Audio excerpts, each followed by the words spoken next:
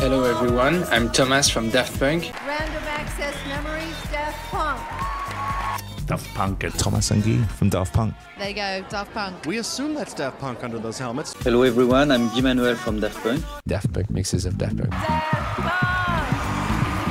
Let's get back to Daft Punk. It was because of, Daft Punk. Daft Punk. Daft Pumpkin! Daft Pumpkin!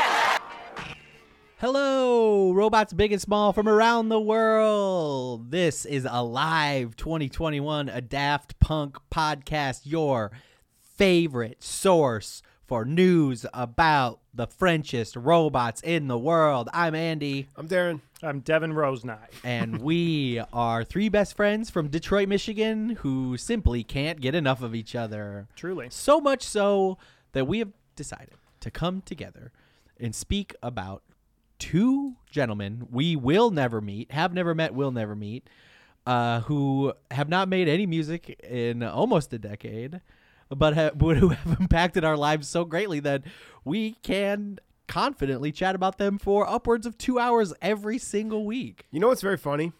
I took the weekend off and spent some time with my significant other. You know what I did? What? I listened to Ram 4 times in 4 different places, and we talked about Daft Punk. Okay, wow.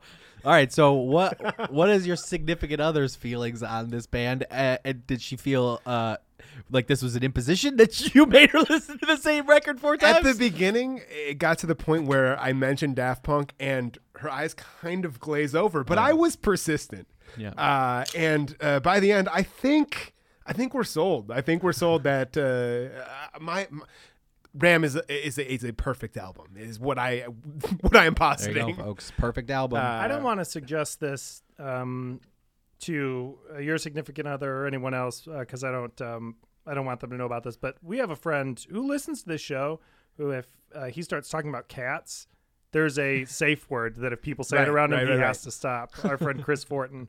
Yeah. That could No, are you become a talking about situation for Daft the Punk animal with us. or the show? The show, Okay. Cats. Yes. Show. Also, shout out Chris Fortin for helping hooking us up with the yeah. the Zoom setup. Yeah. For last week. Last week's episode. So we are Thanks, Chris. we're back to our regularly scheduled programming. Today we will be talking about Daft Punk's first feature-length film, Interstellar. How 555. Interstellar got her groove How back. Interstellar got her groove back.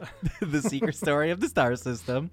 But yeah, if you enjoyed our show with the managing director of Mixmag, Nick Stevenson, last week, big shout out to our buddy Chris Fortin, who supplied us with his premium Zoom subscription. Premium. That's So Zoom. we- That's I've right, had a Zoom. lot of Zoom. I've had some of the best Zoom. That was some premium. That was we all- absolutely okay. top shelf Zoom. We all Zoom, but I zoom up here. Earlier in the pandemic, I was listening to Random Access Memories in my house, and my wife had nowhere else to go, so she was also listening to Random Access Memories. And I had this moment where we got to Contact, the closer, and I leaned over to her and I was like, there are elements of this song that they used in live mixes in like 1996. So that means that they were working on this specific track on and off for over 20 years before releasing it. People don't understand that they're perfectionists. And she's just like so supportive and loving and sweet and patient. She just goes, "Oh, cool." And at that moment I realized you are right. Absolutely. I probably sometimes need a safe word, so I'm not constantly talking about these guys, because that was well before they broke up, and it's only gotten worse since then because we started the show. Better. Yeah, it's really better. festered. It's gotten better. It's only gotten better. I've let like all great things, I've let my love for Daft Punk fester. I've got a festering love for two French robots. Festering love. We got some wonderful emails and correspondence with some of our lovely fans this week. This was from Phil S. in Sheffield, England, another English bloke who loves the show. I think it's officially I think we can officially say our biggest fan base is in the UK. I think so. Phil S. says, "Guys, loving the podcast. Your combined knowledge, love, and affection for Daft Punk is Interstellar. You said it. Good. Nailed yeah. it. Nailed it. One thing about me, I love wordplay. Yeah. Darren loves wordplay. And it's perfect timing because that's the episode we're on today. Phil saw the boys at the Wireless Festival in Leeds. He's got the specific day, Sunday, June 17th, 2007. I know for a fact that I saw them on August 3rd, 2007. So I think most people can recall the exact date when they saw these guys. He on the same day he saw Daft Punk, he saw LCD Sound System, Metronomy. How do you say that one? Metronomy. Klaxons, Calvin Harris, Mark Ronson, Simeon Mobile Disco, Digitalism, CSS, and the New Young Pony Club. All That on was the a same big day. year for Simeon Mobile Disco because that was the year the record came out. Yeah. The first one. Man, that rocked. That's a great year. Yeah, that's a great what a show. What a show. So he just wanted to send his love and support. We also got an email. This was a great email for perfect timing. A lot of people specifically wrote to us this week about Interstellar. Good. Nicholas V. I'm not sure where he's from, but he gave us a long email with a bunch of cool stuff. He wanted us to know that we have a lovely podcast, and he is also a lover of Daft Punk. He said, I did think I could bring a unique perspective and knowledge base to a very niche part of their history. He said that he loves that we bring up the Gorillaz in this conversation with Daft Punk because to him, these two bands are inextricably linked in many ways. Obviously, you know, the personas and things like that. But specifically, he let us know, I did not know this existed. There was an official Taiwanese release, Taiwanese only promo CD that had half Daft Punk and half Gorillaz stuff on it. You see this, like, he sent us a picture of it. It's got all the cartoon heads on the CD and the robot heads, and it's got 4 songs on it. One More Time, Aerodynamic, and then from Gorillaz, Tomorrow Comes Today, and Clint Eastwood. That was put out in Taiwan to promote Toonami, which we'll talk about later on the episode. Yeah. Because these two bands obviously promoted their cartoon music videos on Cartoon Network. If at you the same look time. at the CD, it looks like it's telling the story of 2001: A Space Odyssey. It really It goes does. from the- Absolutely. from the apes to He the- also sent us some like an Enemy cover from around that time where both that's bands so were cool. featured. I've never seen that either. That Gorillaz rocks. Daft Punk Takeover. It's got both bands on the cover. That is really cool. He just Gorillaz Takeover. That's Planet of the Apes now. Yeah, that's true. If the Gorillaz take over, that's a movie starring Mark Franco. Mark Franco. That's not getting edited out. That's not getting edited out. Everybody's Mark favorite. Wahlberg and James Franco, two different Planet of the Apes. Who did Planet? Yeah, that's two different people who did Planet of the Apes movies to various levels of success. This is also he's got some Nick V's got some amazing info. Because this is also something I'd never heard of. He says, I really believed in my heart of hearts that they would someday have an official collaboration. Beyond just the music, we all know that it would be killer. Just imagine an animated music video where the Crescendos came back for one final time to have shenanigans and maybe face off against the Gorillaz gang in some kind of battle of the bands. The internet would be hype about that. He says that we also know that Damon Albarn and somebody from the Daft Punk camp were in contact with each other for a potential collaboration. He said there's an archived interview where Albarn offhandedly mentions that Daft Punk had mentioned wanting to work with the Gorillaz. So that was a thing that could have happened. I did not know that. It makes sense. Yeah. I mean, they both came up at the same time in their respective projects in the 90s, you know, With right Blur, around yeah. with Blur and early Daft Punk. And then they both kind of exploded Around 2000. That's very cool. That would have been awesome. That would have been awesome. And thank you for that. So if you're out there and you have some kind of fun information like that, I would love to hear it because You can't see, but I'm wearing a Gorillaz t-shirt right now. So the fact that is out there is really incredible. And I didn't know it.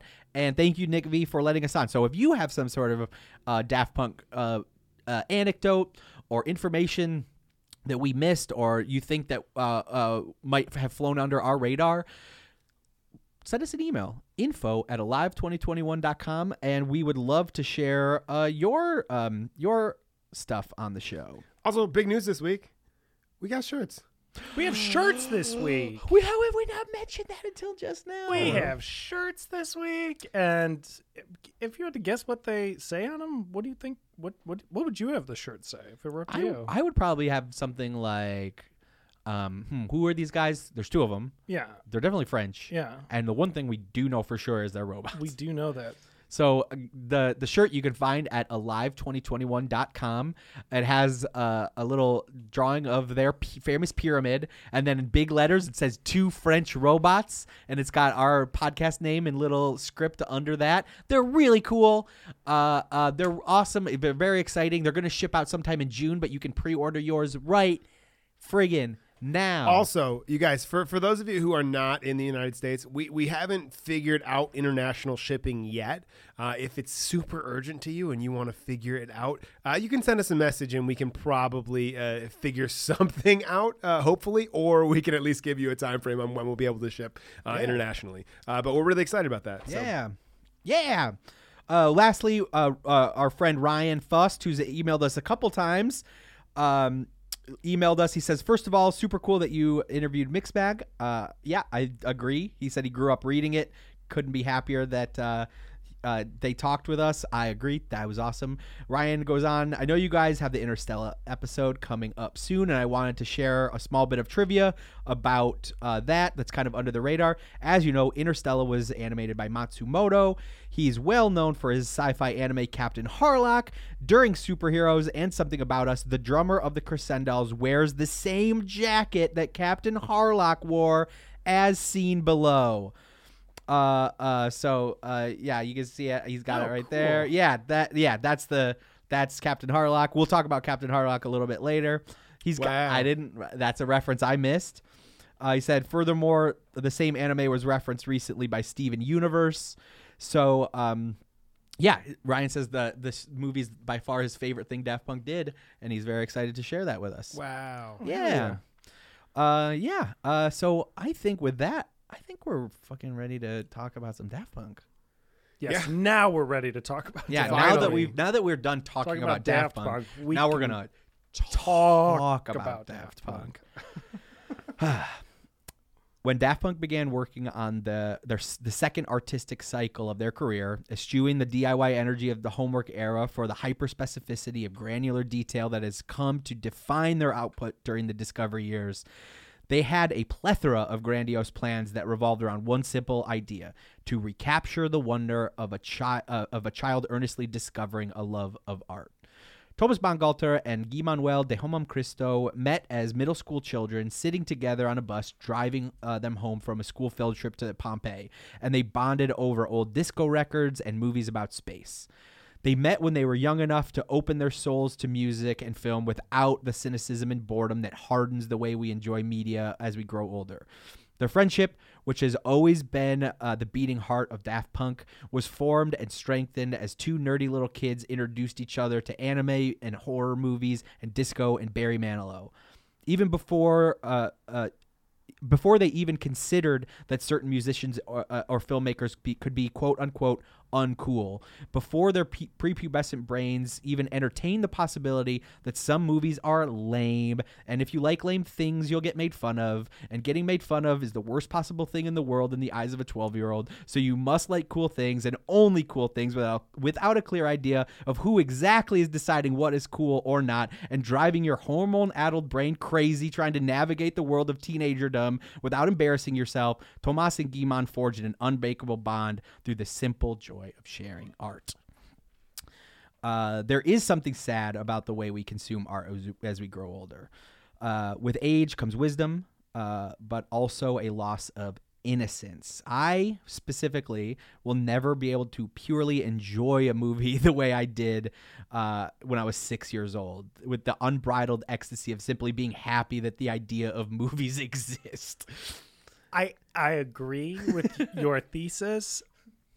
We as a group have watched some movies that way. Absolutely. For many years, I could not do that. I feel like I've started to recapture that. Yes. And I think in the last year I've been able to, specifically with movies, been able to turn my brain off successfully enough to just enjoy what is happening to me. It is a choice. It is not the way I'm like wired to do things. Yeah. It's like you have to choose that.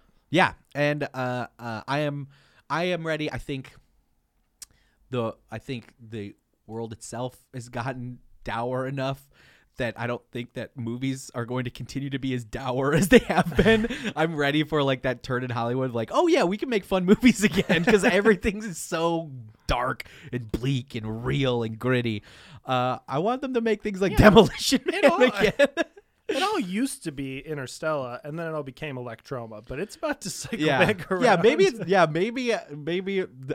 Electroma Human After All. Maybe this is all Daft Punk's fault, that what we get now is like, instead of Bill Odenkirk making sketches, we get him being like a dad that has to beat his way home or whatever. What's that movie, Mr. Nobody? Dad beats his way home. Dad beats up people all the way home.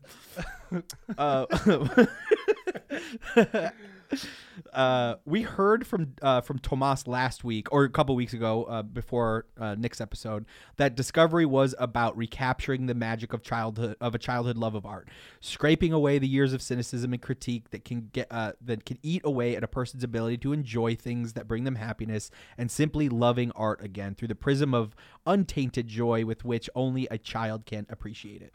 Tomas and Guy-Man made the intentional choice to gather some decidedly uncool sounds that were incredibly important to their childhood. Cheesy love ballads from the 70s, wailing guitar solos from glam rock bands in the 80s, sprawling and incoherent space operas like The Phantom of Paradise, and packaging them in an optimistic celebration of gratuitous glee, the magic of pure entertainment. And said Tomas, around this time, when we emerged from that scene, meaning the Paris rave scene, hyped as being hip or whatever, we saw that it was a very post-adolescent world. The most appropriate way to go from this skin-deep world was to go back to childhood. There's no notion of good or bad taste, of things that are not politically correct in the fashion world. Just make art. And that's what they kind of wanted to do in this era. We've talked about it a bunch, and I feel like I've mentioned it almost every time it comes up. I want to highlight how much I love the idea of not considering good or bad when evaluating art in Daft Punk's terms. I love that idea so much. I try, especially since we've started doing this, I've really focused on liking things I like because I like them, and not worrying because of that, being conscious of that. And let me tell you guys out there, I'm sure you guys agree with me in this room, but there's a creative part of your brain that just can just roll. I think that that's a thing that every teenager goes through when especially if they are drawn to like art or music. Is you're full of hormones, and you're gonna want to be cool, and you're gonna be snotty about music. Like you are going, like it's just something that everybody has to work through. Yeah. This music, house music, dance music, taught me that people like what they like, and like I understand that a lot of people in the world think this sucks because it's loud and sometimes abrasive and repetitive. I love it. And that taught me, like, oh, I don't have to be snobby about stuff. Like music doesn't suck. I just I'm not drawn to it. So it's like it's a much healthier, much more positive way to live. So. Yeah. In the midst of developing this idea into the music of Discovery, Tomas and Guy-Man, while talking about their future on a balcony overlooking Los Angeles sometime in early 1999, first discussed the idea of making a movie to accompany the record. instead of traditional music videos, like they had done for Homework. Like we discussed in the Discovery episode, the bots are notorious for taking a nugget of an idea and letting it grow until it's bigger than anyone imagined.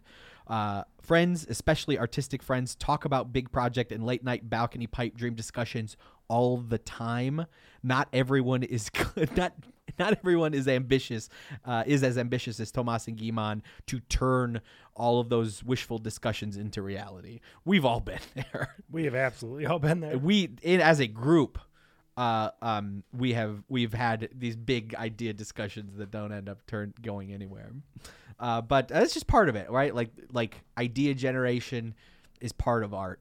These guys just have a thing in their brain where they can generate that idea and then make it happen. And also, we have no relationship to the things that they didn't make happen. That's true.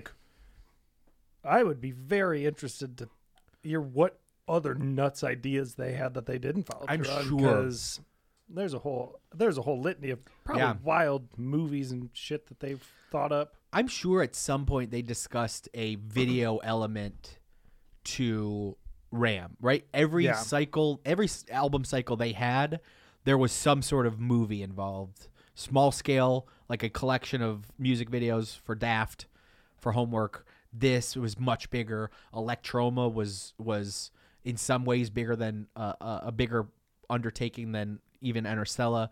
They never did. I'm sure that at some point they discussed some big idea. Yeah, I mean, they had the music videos, but they didn't. It would have been. Yeah. I would have loved to have. Man, that would have been really cool. I'm trying to they had what music videos, but they didn't do any project. Yeah, that would have been really cool. Here's Tomas talking about this idea.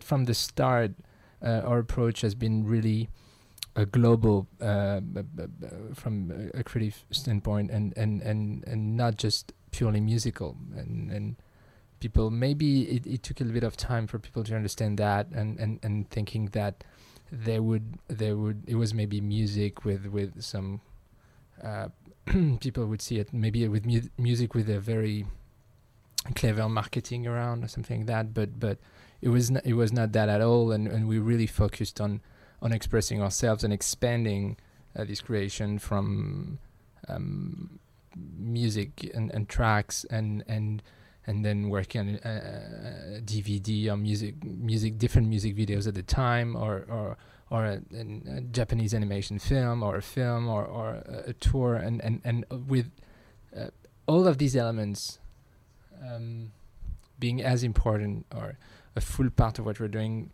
and not just about it's 15 years down the line we've done 3 albums and our studio albums and that's it, and looking at all of these elements and taking the time to work on all these different sides of the project, because it's really in this combination of all these art forms, and that we thought that there was an opportunity for us to express something that would maybe go beyond a musical trend.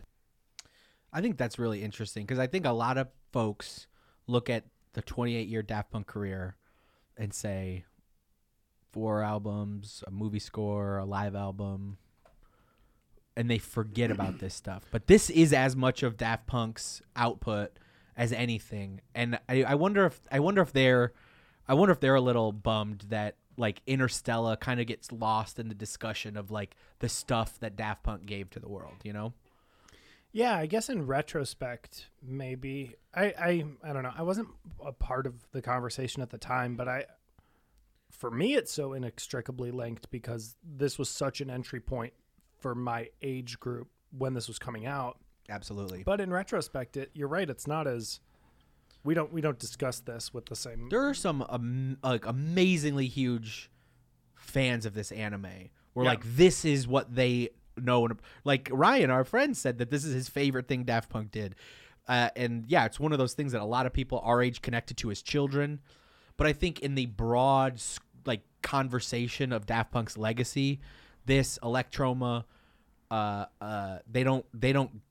they're not part of the discussion in a way. I think they should be, because like we've said, these are modern Renaissance men, and the stuff that they chose to bring to the world is not limited to music. There's a fucking $1,000 light up coffee table that was created and designed by Daft Punk, not Thomas or Guy-Man. Daft, like they've made tables, they've made art, they've made music, they've made movies, they made multimedia. Yeah. Like they wanted the world to see them as more than just musicians, and sometimes we forget that. I think though there is the other side of that coin, which is there is an element to Daft Punk's music that we've talked about a lot, that they found a way to take this sound and make it palatable to just about anybody. If you know what I mean? Like it's tough. If somebody says they don't like Daft Punk, to me, I would challenge them that they have been in some way conditioned to not like whatever, because it's difficult. Like a song like Get Lucky, like it's hard to say I hate those noises. You know? Get Lucky, and One More Time will probably be played at every wedding until the end of the heat death of the universe. So my point is with that, I find it hard to believe that somebody just dislikes those songs. But there are people who just do not like cartoons, or just, you know what I mean. So like there isn't that much. I don't fucking like cartoons. Or anime, that style. You know, that's. I mean, I'm just saying like. Of course, the Get Luckies and the One More Times of their career are going to resonate more, you know? And I know that kind of sucks because we think of the way that we create, which is we put the same amount into everything. Like, again, they didn't know Discovery is going to be as big as it is. Just like they didn't know Interstellar would get glossed over for a whole group of people or whatever out there. So I think that like they didn't. Again, it's the whole that we talk about. Daft Punk is the whole thing. Yeah. I'm somebody that never found a way into anime. I have a ton of friends that love anime. I've seen some. I've never really actively searched it out. That being said, as a kid, this spoke to me because of the music and this element. As a kid, the idea that Gorillaz was putting out this music that I was like, whoa, what is this? And then they were also cartoons in this style. That really made me excited. But like so for me though, like I'm almost like the other side of that, because I mean, we know how I feel about Daft Punk, but I like anime a lot. I still watch a lot of anime to this day, and I'm not going to turn Interstellar off by any stretch of the imagination, but it is not my favorite of either of those two things that I love. Because for me, it's just it's not what I'm looking. You know what I mean? Like, and I respect it. I like it a lot. I enjoy the hell out of it when I watch it. Yeah. But like, it's not one of those things that's like a, you know, like I will turn on One More Time just because I love that song. Anytime, any day. I never won't turn on exactly. One More Time. I'm not gonna I'm bored. Let's watch Interstellar again. Or I'm not gonna do that. I never won't turn on One More Time. What does that mean? What does that mean? I never won't. I've never stopped turning it on. I've never stopped turning on One More Time. Everyone at home listening, take some time to unpack that. Yeah, just unpack that sentence. They get it. They're fans of the show. They get it. While the duo was still completing work on Discovery, the earliest plans for the film, which would eventually become Interstellar 5555, the story of the secret star system, were laid. Thomas said at the time, the Interstellar project was born in 1999 at the same time as we were writing the second album, Discovery. The record was edited as a soundtrack for a rock opera a la Who. So that I had never really considered before putting this together. And we talked about the sequencing on Discovery in that episode. They sequenced that as the story to tell for this, which makes total sense now when I really watch Interstellar with a close eye. And we talked about how well that album flows, and they put that together with the idea that it was going to tell the story of this movie, which is very interesting to me. Thomas and Guy-Man sat down with longtime friend and artistic collaborator Cedric Hervé to talk about the film. Hervé has worked with the boys in many different roles over the years. He worked at Daft Arts for almost the entirety of the entity's existence. He was Daft Punk's creative director for much of their career. He did all of the art design for Random Access Memories and has a co-producer credit on Human After All. He also designed many of Daft Punk's visuals that were used over the years. I believe he's has a co-writer credit on Electroma. He's been one of their main collaborators for their entire career. In his life away from Daft Punk, he's a celebrated furniture craftsman and woodworker known for his retro futuristic pieces. And I would highly recommend you look up his name, Cedric Hervé, and his furniture rocks. Along with Hervé, the Bots developed a story about the predatory nature of the recording industry. A story about breaking free of the creative oppression many artists feel from the entertainment economy. It should be no surprise to listeners of this podcast that particular topic interested Thomas and Guy-Man after everything we have learned about their yearning for control. You know, I think the thesis of Interstellar ties back all the way to the first quote that we said on this podcast about these guys. Said Thomas, Interstellar was written in 1999. It is the photograph of our doubts at the time. They have only gotten worse. We haven't written any songs together since Discovery. This was in like 2003, around the release of the movie as a whole. The place of techno has been diluted. How can we experiment? We're going to put a pin in that idea because we're going to discuss that much. We're going to discuss that later.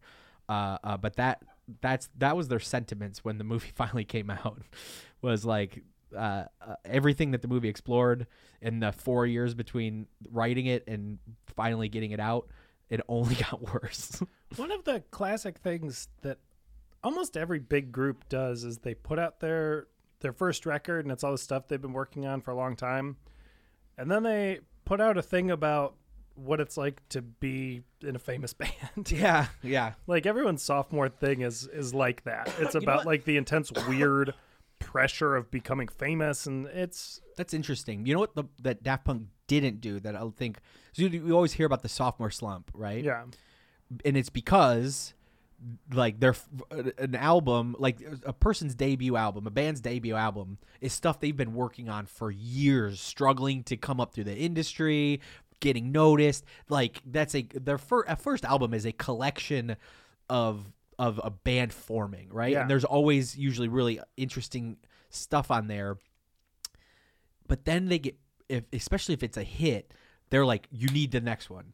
You have a year to put out the next one. And that's where people get in trouble, right? Because like that could have been, the first album was like maybe a decade's worth of work. And now the industry's telling them, you need to go right now and make another one. Daft Punk took 3 years in between, almost 4 years in between Homework and Discovery. They did not rush that album, and they, instead of like capitalizing on the success of Homework, they were like, we're going to reinvent ourselves in an incredibly specific way, to their benefit. Yeah, I don't know. I feel like a lot of bands, I think because of some of the stuff we see in the anime, bands are not afforded the opportunity to do that often. You know, it's like they have a contract signed for, 4 records, and there's timelines for all of it, and you end up with this like, I mean, bands today now have like a year-long album release cycle, and then they put out another one right after. Yeah, if they put out albums at all. Right. Yeah, exactly. I guess we've kind of lost like that even. Songs. Yeah, but I don't. They made the correct industry moves at this time. Absolutely, as Tim Heidecker once said. The original idea for the project was to do something live action. Thomas told Liberation magazine, that cannot be how you say that word in French, in 2003, that they had approached Spike Jonze with this idea.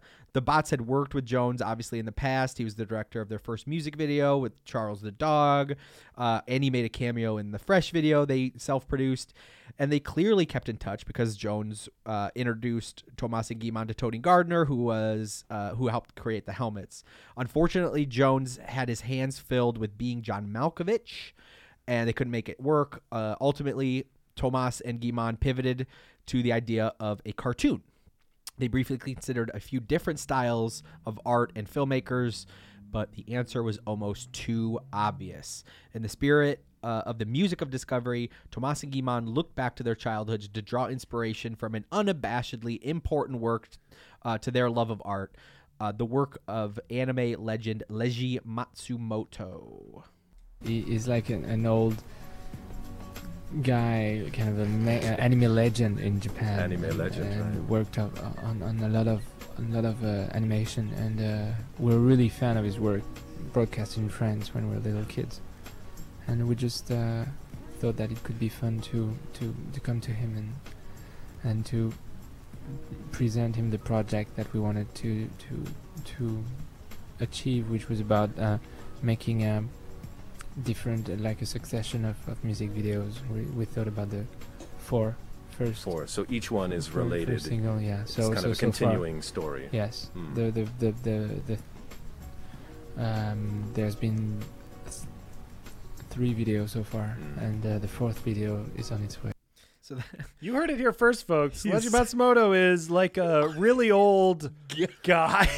I considered starting that clip after that point, but I was like, that's the funniest thing I've ever heard. He's like an old guy. Oh man, so great. Very funny. That interview I took off there is on YouTube. It's one of the most viewed Daft Punk interviews on YouTube, and all the comments with that soft music and in this one, Thomas is particularly soft spoken. All of the comments are like AMSR fans. That's very funny. Absolutely. Matsumoto, born in 1938, has been creating manga and anime since the 1950s. Thomas and Guy-Man were both enormous fans of one specific series Matsumoto created, Space Pirate Captain Harlock, known under the title Albator in France, that ran for 42 episodes in the 70s about a brooding space captain and his crew. When we were a child, there was the Captain Harlock animation was really big in France, and so we've been loving it since we were 5 or 6 years old when we were kids. So, and this feeling didn't go away with the years. That's Guy-Man. I always like hearing Guy-Man. He barely ever talks. Shout out to Guy-Man. He's we don't hear as much from him just because he doesn't talk, but when he does talk, it's always lovely. Thanks for giving half of Daft Punk a shout out on the show. Shout out to Guy-Man. Well, thanks for shouting him out. It has to be talked about because like almost all of the quotes from Daft Punk as an entity are Thomas. Like you'll watch interviews and Guy-Man will just be sitting there with his hand in his cheek, like wanting to be anywhere else. Like this was the part of the shit that he did not want to do. Yeah. And lucky for him, like Thomas was game to like be the voice. Chatty guy. He's much more chatty. But it gives like when Guy-Man does talk, I feel like I tend to perk up a little bit because when he feels the need to speak, it means that he really wants to talk. Yeah. So I perk up when I hear Guy-Man because it's like he chose this moment in this 25-minute interview. He chose these 30 seconds to talk about something he was really interested in. So it must be worth paying attention to. I found a clip from a magazine article, this Q&A, and this guy was like asking them really asinine questions and just like whatever, just stupid like teeny bopper magazine questions. And at one point he's like, so if you could have any other body part robot, what would it be? And Thomas is like, maybe arms, like that might be work with the knobs and stuff. We could like whatever. And Guy-Man's just like, I'd have 2 penises. Like double the pleasure. That's what the guy wanted him to say. That's very funny. Said Thomas about Captain Harlock, Albator is about space and the cosmos and just spiritual crazy shit. When we were 5 watching the show, drawing spaceships, it was part of the building of our being. Both Thomas and Guy-Man watched Albator when they were 5 years old and have fond memories of the Space Odyssey. It was an informative experience in their early love of art, and once they met as teenagers, they bonded over their mutual love of esoterica like Matsumoto, or like cheesy 70s music, doing impressions of silly old French TV magician with a wild, like, high-pitched laugh called Garcimore. I tried to... Like, this was from an interview they did. Guy-Man was like, yeah, we became friends, like, making fun of this French TV magician named Garcimore. I was going to add a clip of him laughing, but it's just, like, it's very weird. This is, like, this old man pulling shit out of hats, and he's just, like, his laugh is just, like...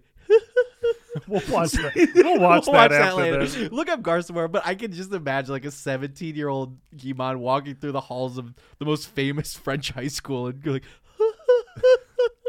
It's very funny.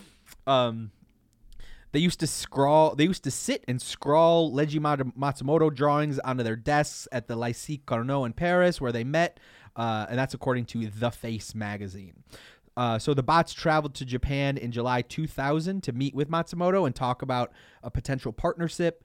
Said Thomas, in Japan, we approached Leiji Matsumoto. We didn't think of him as a director, but as a beacon. He was our absolute reference. His work on Albator had intoxicated our childhood. We just wanted him to advise us. The meeting took place at the legendary manga artist's personal home, and the bots immediately knew they were in the right place. Said Tomas, his house is just like cartoons. It's all sci-fi. It's basically like a spaceship. Is like the guy built a spaceship to live in. If you liked that quote from The Face magazine, check out our interview with managing director of The Face magazine, Nick Stevenson, last week. Oh, really? Yeah, because he's managing director of Kerrang! In The Face as well. Oh, man. I didn't even realize that was funny. part of that. Yeah. It rang a bell, and I was like, you know what? That's part of that network. Yeah. That's part of Nick's network. That's awesome. That rocks. I uncovered an old PDF of an article The Face magazine wrote about them around this time. That's great. It was a magazine that was around for a long time, and then it was relaunched a couple years ago. Very cool. That rocks. Very cool. It's hard for me to wrap my head around them growing up watching anime in the 70s, because I don't know that America had that kind of exposure to that at that time. No. I know like Kimba the White Lion was on. I know Speed Racer was one of the only crossover shows. We get Miyazaki movies a little bit in the 90s, and then the explosion is Pokemon and Dragon Ball Z and Sailor Moon. So like my perception of anime in America is like it hardly existed before the 90s, but it had a wider crossover back then. I was curious about, because the way they talked about it was like, we're 5, this is huge in France, but when I was 5, I thought that the cartoon Super Ted and Spotty Man was huge, and nobody else has ever heard of that cartoon. So I was like, is this huge in France, or was it just something that their parents had a VHS copy of? The Wikipedia specifically mentions that this Matsumoto cartoon was wildly popular in France. They would have only had a couple channels and no access to rewatching stuff. Yeah. Right at that point. Yeah. So it would have had to have been, because like I don't know. When I was thinking about it, I was like, what do you mean they grew up watching anime? Yeah. They were born in the 70s. So it was like it was legitimately something that was popular in France at the time, unlike Super Ted and Spotty Man. That was popular in the Reed household, because my mom found a VHS copy of it. I'll be honest, I think our listeners probably know what that is, because I think that's an English thing. Oh yeah, it is. Yeah, that's definitely an English thing. It is not. It's not an American thing. It is not popular in America at all. You're on the right podcast for talking about that. Yeah, if you folks out there from the UK and know Super Ted and Spotty Man, hit me up on Twitter. We could talk about it. I've never heard of that before. Yeah, nobody in America has. There's cartoons that I watched as a kid. My mom was a preschool teacher, and I was like, oh, everybody knows these cartoons. Fucking nobody knows these cartoons. Yeah. It's just a weird VHS tape I had. So Guy-Man and Thomas discussed the idea they had developed with Hervé, and they put on the Discovery record to give Matsumoto an idea of what he would potentially be working with. Guimond said, "We listened to Discovery sitting around a table with a ghetto blaster, and he was concentrating and telling us what feeling he was getting from the record. He was really poetic. He was seeing stars and stuff. He was in the cosmos. He's a really psychedelic character, very stylish, very friendly. He was on like this totally cool wavelength." From Leji Matsumoto himself, "When I listen to music, I always see pictures. The day Thomas and Guimond asked me to imagine a visual universe from their music, I was delighted. I wouldn't have dared to do it from classical music because everyone already had their images, but they made me listen to the record before it was released, and I was very excited. I immediately saw flashes of light. Their music exactly matched the images of an animated space opera that had been running through my head for a while." So that's very cool. That's a cool way to listen to music. Hell yeah. Hey, brother. I like. Can you imagine like sitting down with your childhood hero and be like, "Listen to this thing I made," and him visualizing a space opera to your art? That's cool. I don't know that I would want to do that, actually. Yeah. I don't know that I want to go to my childhood heroes and make them visualize space operas. Go to the creators of Super Ted. And Yeah. Think about what this music makes you think about. The music clicked for Leji, and obviously Leji's visual style and movie-making ability meant a lot to Thomas and Guimond. But from the first meeting, the bots and the manga master learned that it was practically fate that they would team up for a project. Leji's work and Japanese anime had introduced Daft Punk to sci-fi wonder and futuristic aesthetic. Daft Punk, in turn, learned that French cinema had a similarly important role in Leji's artistic awakening. In 1955, at the age of 17, Matsumoto left Japan for the first time, a trip to Paris, where he visited the Louvre and visited ancient ruins from around the Middle Ages, from which he drew inspiration for what would eventually become Albator.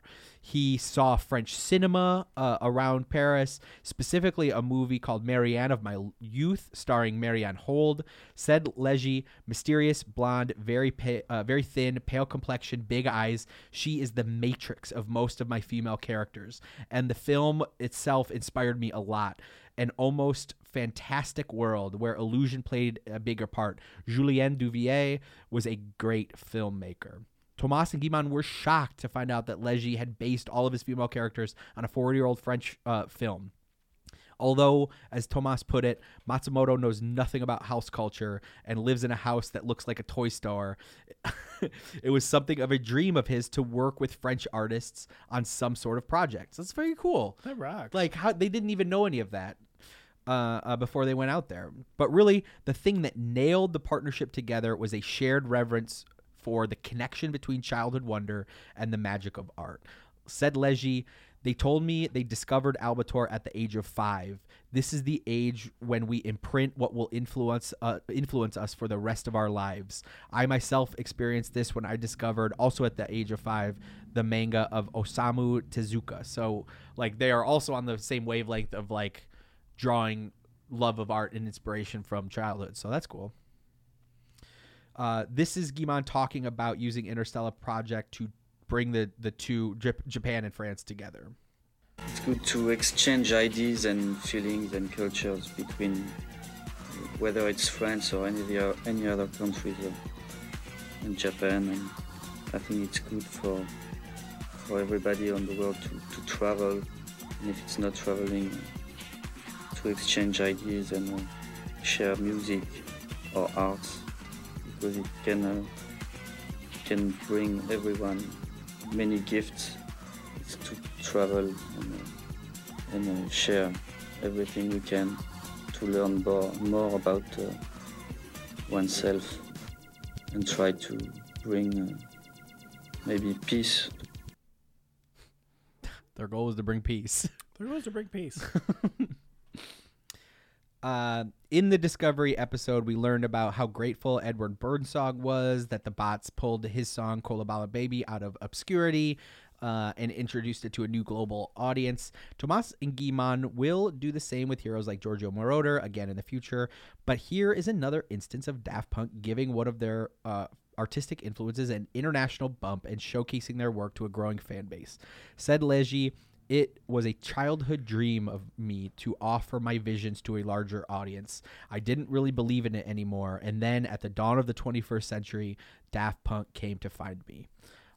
Which is that's such a, like, they, again and again, we hear like these old guys say stuff like that about these two.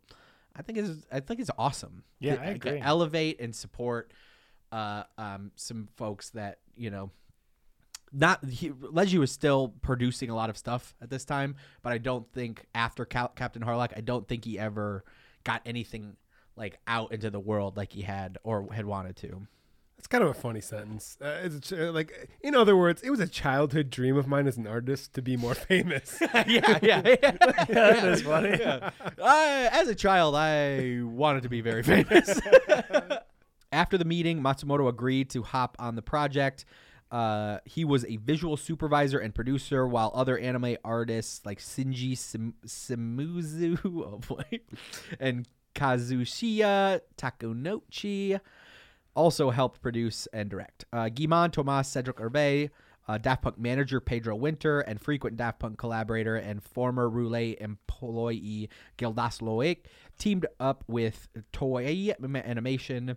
After working on the music for Discovery in microscopic detail for 2.5 years, Daft Punk relished the opportunity to put the music down for a little while and focus their artistic energy on a new, exciting project. As Tomas described it, music is always the center, but it evolves with different satellites around it. Like Homework with the different music videos and then the DVD. We did that fully produced, where we stopped making music for like 6 months. When we did this film, we made the album Discovery, and then we produced the film around it, learning all about the animation industry. It was a very personal experience. When you start from the music and then you get to have life experiences, seeing a lot of Japanese culture, and then finally, when the film was good to go for Cannes, going and finishing the production, mixing the DTS and the Dolby Digital in this big auditorium, just looking at different experiences such as that brought a lot of new ideas to us to go to the next musical step, things that will help us to evolve and do something different. It was the same as when we turned into robots, going to Los Angeles, meeting all these special effects guys, having your face molded. It's just very fun to do. We tend to alternate between living with the music and having these life experiences, making the music we want, and also taking the time not to be in a rush, to listen, to look at what's happening in the world, in society. So yeah, I think that ties back into them being a Renaissance man. I think it also would suck to put your head down and do studio stuff and then immediately turn around and put your face back in the studio, you know, and just, I like that approach a lot. Like, let it breathe, give it some time. Let's go do things and see things and travel and have fun. And it feels like the way we produce stuff, like on such, you know, on our little tiny scale at a black box theater in Detroit. But like we work on our show Twine Peaks for 4 months, and that's like consumes my brain and all of my artistic energy, and then that's done, and I'm like, okay, like now I can do something else. I don't have to write another play. I can focus on improv, or I can focus direct on a show. podcasts. We can do the podcast for a while. We can do music. It's a great way to do stuff, because I don't know. Yeah, you get too locked in to one thing, and it can be deflating, and you lose the energy and the excitement and what makes it special. Yeah, the last thing you want is for it to not be fun anymore. Right. Production on Interstellar 555 began in October 2000. I can only imagine how furious Virgin Records execs were when they were presented with a bona fide hit like One More Time with no supporting video. But as we discussed in the Discovery episode, the bots at the time were not interested in producing purely promotional material. They wanted everything they created during this era to be imbued with artistic spirit. So when the single dropped in November, just a scant month after starting work on the anime, it reached number 62 on the Billboard Hot 100 without support of a video to play on MTV. If you're younger than 25, you have no idea how crazy this is for an era in which One More Time was released. In fact, the first 3 singles on Discovery, One More Time, Aerodynamic, and Digital Love, all released without a supporting video. Those would eventually be released as videos on Cartoon Network, but like This would have been peak TRL. peak right? TRL. Oh, wait. Yeah, 2000. Yeah, 2000. yeah, that's absolutely peak peak TRL. Carson Daly. Like this was an era Some when of the I would Carsonist dailies what the world had ever seen at that time. Yeah, and like I remember like going to my friend Justin's house after school because Blink-182 was releasing a new video, and like we would all be this like, is the year of like this is Enema of the State, Take Off Your Pants and Jacket years, right? 99, 2002, I think are those records. This is right around. That's really nuts. This is NSYNC, Britney Spears, like Eminem. This is like Eminem. the art of Eminem. This is the pinnacle of music videos as like a driving force in the entertainment industry. It's hard to think of Daft Punk and Eminem being contemporaries, but they both blew up. Yeah, late 90s, early 2000s. That's really weird. Thomas and Guimond and Cedric traveled to Japan once a month to oversee production of the film and learn about the country. The experience undoubtedly helped them. The release of Discovery, their robot personas, and especially the production of an anime film with a Japanese manga legend all combined to explode Daft Punk's popularity in Japan. Japan is a place I really like, I think, and I don't really understand it yet. And the more I come here, the more I understand it one step at a time. So it's a very good experience, especially for this video, for one more time, to work with Leiji, to try to collaborate artistically between France and Japan. Despite the language barrier, it's been a great pleasure, and it's a really good opportunity to discover what might be one of the further culture from the French one. Yeah. This was the start of a special relationship between Daft Punk and Japan. Discovery went platinum in the country. Daft Club, Musique Volume 1, and Random Access Memories, which went gold, were all released in Japan with exclusive bonus tracks. And Human After All remix album, now available on Spotify, was released initially exclusively in Japan. That was the only place you could get that remix album at the time. 10 months after beginning the project and 5 months after the release of Discovery, Daft Punk unveiled the first 17.5 minutes, which covers the first 4 tracks on the album on Cartoon Network's anime block Toonami. Greetings, we are Daft Punk. Check out our new animated music videos on Toonami.com. You guys might remember that Toonami commercial. Absolutely. Those early robot voices are hilarious. Wild. They never use them again, really, after this era. Really not in this era either. There's this commercial, and there's that weird press kit, digital press kit they put out where they use the robot voice. It's striking. Yeah, that's wild. Yeah. That's very funny. Yeah, they just, again, like we talked about, they just didn't quite get it yet. It's so funny and awkward and dorky, and it's dorky in a very cool way. They're still 25. Yeah. You know, it's like there's a different energy to being in a robot suit when you're 40 than it is when you're 25. And you can tell they're having a little more fun with it. Yeah. They haven't put on the capes yet or whatever. It's still novel to them. Yeah. It's right? still, yeah. By Random Access Memories, it's like so deeply ingrained. It's like something they have to do. I put on the robot, it's like look, I spent $1 million on my helmet. I spent $1 million on this. I worked with NASA so my head could say love or whatever.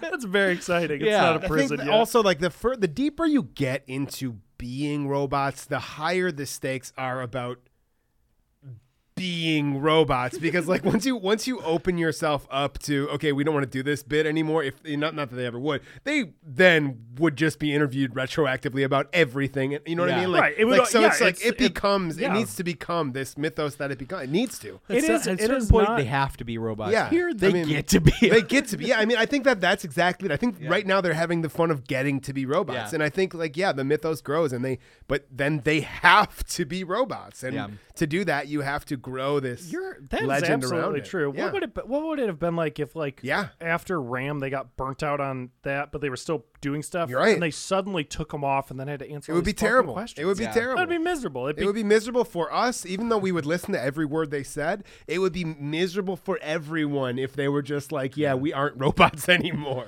I would love to Turns hear out them we talk. are human after all. I was thinking about it when you said they were going to Japan once a month. What a fun thing that would be if you're 25, you have a huge hit record, and all this stuff going on, and you're just traveling to Japan to do stuff. Those clips of That's them an talking incredible about energy. spending time in Japan, and like they had traveled a lot with the Alive 97 rig. But just to have that, that's fucking summer abroad. And traveling mid-20s, like traveling for music, touring is not a pleasant experience. Yeah. It can be fun because the shows are fun, but you're in the van or you're on the plane and you are city to city and you don't get to do much because it's such a rigorous schedule. This is like, it's a work trip where it's like, I'm going to go stay in the same hotel and I'm going to go hang out in the neighborhood after work's done. It's not like I have to do sound check at 4, we play late, and then I leave. That's really cool. Yeah, they really cherish their time, I think, in Japan, as we've heard, and that is awesome. So it was the Toonami bit was an instant hit with the teen anime crowd. In a retrospective for Vanyaland, one reviewer said, "It was then and still is now a perfect pairing of form and musician, and it was just fantastic for its intended audience. Not only was this a cool cartoon, but it was made by 2 robots." Daft Punk and the animation team continued to work on the movie after the release of the Toonami block. The work pushed all the way through 2002 and into 2003. This was a quiet time for the band, similar to how they had gone dark to work on new project after the Homework era. As word got out that Daft Punk was nearing completions on an actual movie, people in their native country of France were obviously excited to see what their 2 favorite little robots had been up to since taking the world by storm with their sophomore album more than 2 years ago. So Discovery was a bona fide smash hit success, brought a lot more attention to French music, to Daft Punk themselves. They had the robot personas, they had the attention of the music industry, and then they just kind of disappeared to work on this thing for a couple years. They didn't tour. They said, like, we're interested in other things right now. I think part of it was that they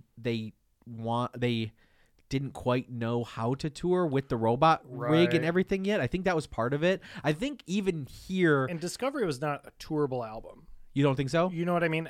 It was, but there was not a rig. A live... Yeah, I mean, it's difficult to comprehend how they would do... You can't do a live 2007 with Discovery yet because the technology doesn't exist. I think, I think that it would have been a DJ set. It would have been a DJ set. It would have to be. Yeah. Or, I mean...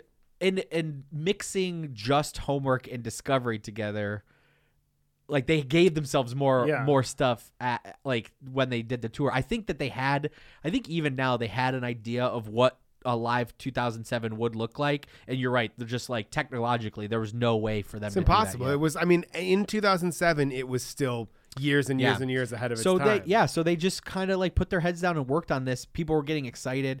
France's most famous musicians were a natural pairing for France's most famous film festival, and the duo were invited to debut the full feature at the director's fortnight portion of the 2003 Cannes Film Festival. They accepted the invitation before the film was done.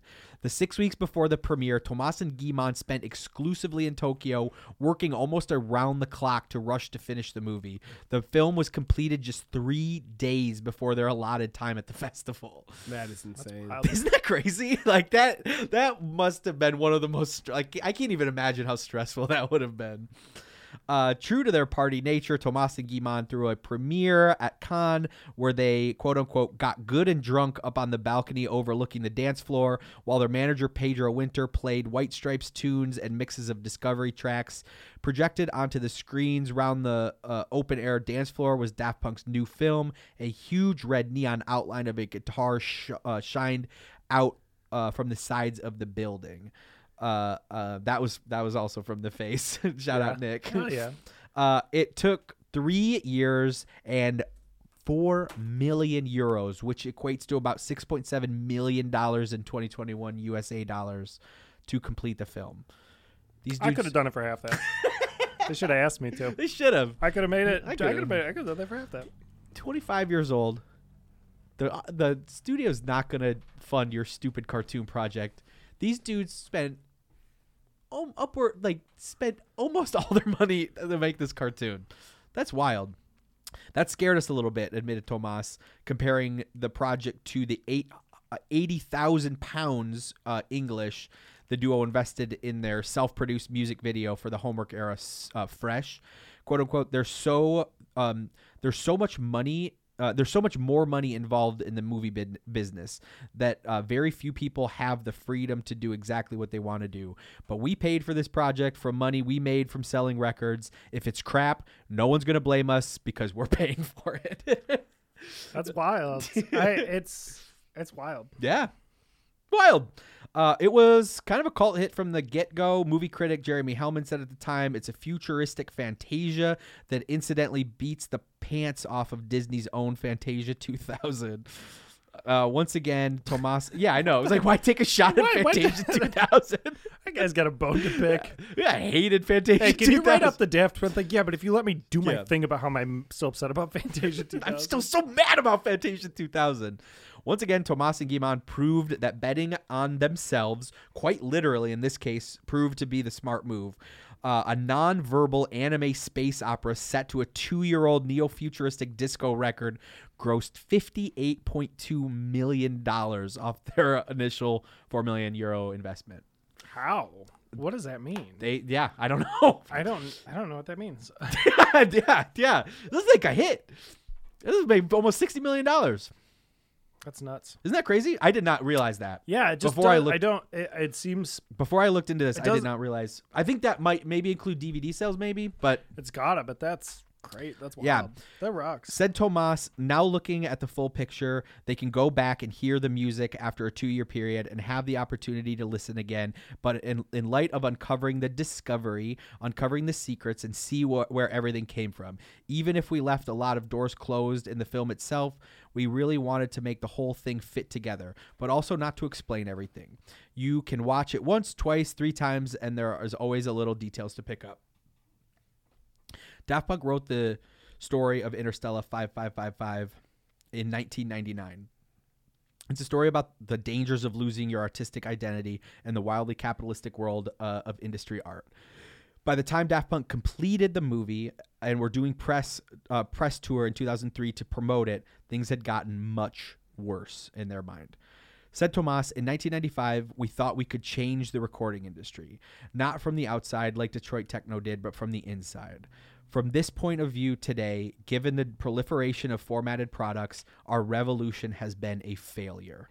We were optimistic. We are no longer. Today, it is impossible to recognize ourselves in the industry. That is a man defeated. Absolutely. That's bleak, right?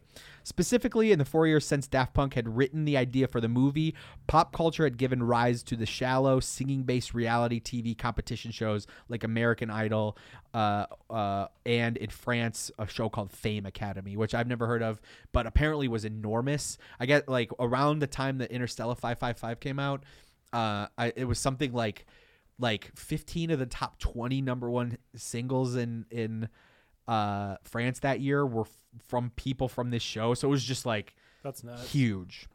Said Tomas, now there's all this wave of reality TV, and the music industry is really somewhere where we don't feel we belong. We're very excited by music, but we still have to find the angle on it we prefer. It's quite sad. It's even worse than 10 years ago.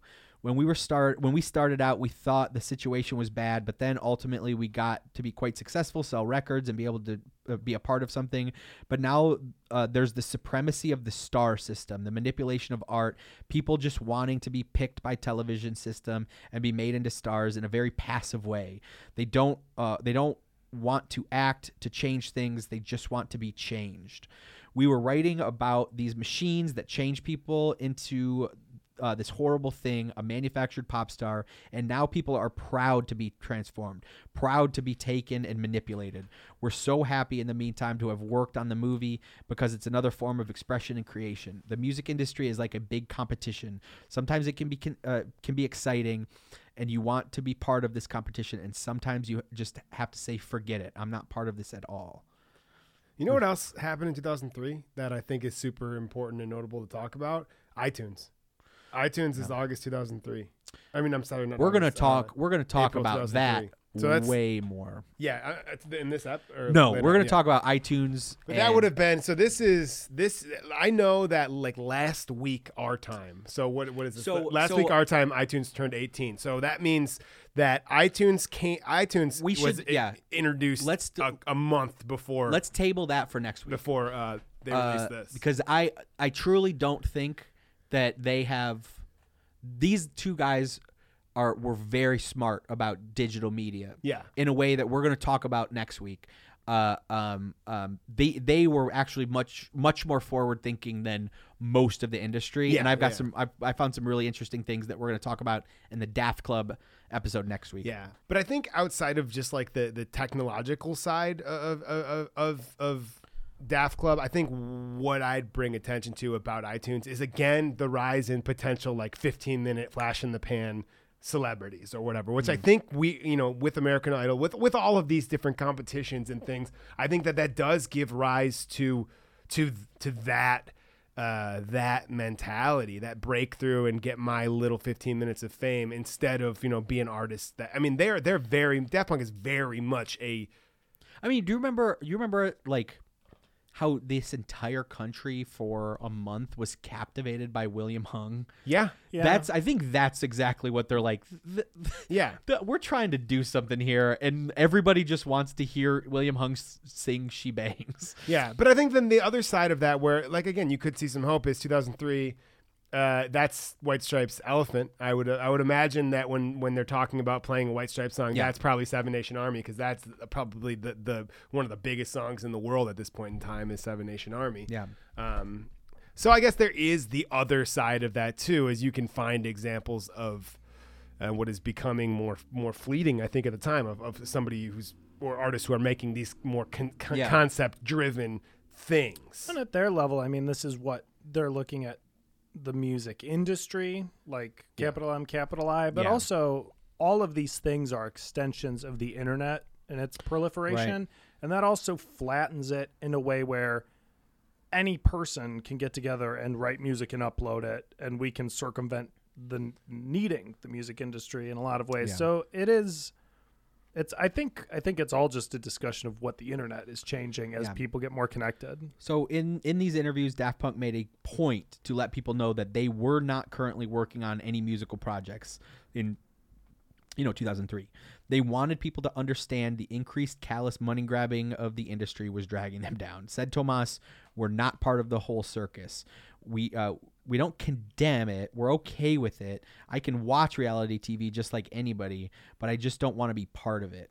I took a quote out from Guy-Man. It was like, I watch Fame Academy. I think that it's funny, but I don't think that a 12-year-old understands that it's funny cynically. I think they're just like learning a bad projection of the capitalistic view of music. Yeah. An interviewer from the Australian magazine Ministry pointed out a few examples of predatory industry behavior, like Phil Spector or Elvis's manager pushing him to dilute his career with like schlocky movies.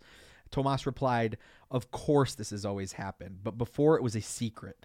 That's the point of the movie we've done. It's always been seen as morally evil, and it was a secret and it was hidden. The problem now is not the fact that people are doing this. They've always been doing it. The problem is the fact that they do it with pride. It's become a good thing, something not to be blamed for. There was no religion in fake before. Now television is showing the opposite of spontaneity, and they show it in good light. Like, oh yeah, that's the way we do it." It's like that's a lot of talk from the man who turned his big album into a cartoon. But that's very funny. There's a difference between that and like. Yeah, I mean, I hear what he's saying, but also like They turned their album into a cartoon that played on Cartoon Network. You know what Yeah, I mean? yeah, That's yeah, very yeah. funny. Yeah. That's a 25-year-old talking. That's a 25-year-old. I see his frustration with it though. Yeah, Like, he's you know, correct. like this is the year that like From Justin to Kelly came out, and those two people were, by signing up for that show, were contractually obligated to do that god awful movie before they even were on their first episode. Like those two kids had no choice in the matter. They signed a thing to audition, and because they were the two finalists, they had to be in that movie. Yeah. That sucks. And that I think that's what he's talking Yeah, about. because Interstellar would have sucked if they were being forced to do it. Yeah. If they had to turn their album into Sailor Moon, but they chose to. Yeah, exactly. They wanted to be Sailor Moon. That's very funny. Tomas and Guimond may not have been working on post-discovery music yet, but by 2003, you can hear the frustration and industry burnout that ultimately influences the raw, pared-down sound of Daft Punk that they will unveil with Human After All. Discovery was all about a return to innocence. The recording industry would not let Daft Punk stay innocent forever. But you guys want to talk about the movie? Yeah, let's talk about it.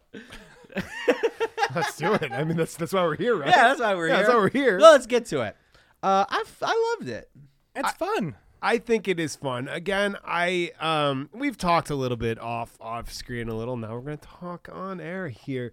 I think it could have used. I'm going to say it. Hot take. I think it could have used a few words. I agree. I don't. I just want to get that out of the way at the top here because I do overwhelmingly enjoy this. I have not really revisited it since Yeah. I got this DVD when it came out. Right.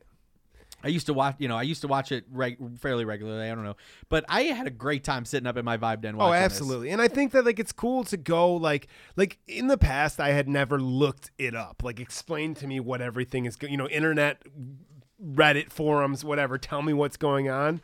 And I really feel like with a couple well-placed spots and dialogue, I could have got understood what's going on. I did not need this to be just a visualizer for the album. I would have been fine if they did not put all of Discovery. Right. And I know there are little bits that aren't in there. They kind of shave stuff down, but I would have been fine if they had not done every song and if they had crafted some dialogue and a little more sound effects. There are some sound effects, but if there were more very minimal sound effects.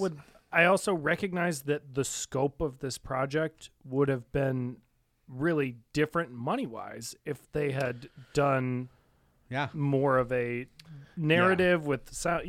They that would have been. I think it looks great.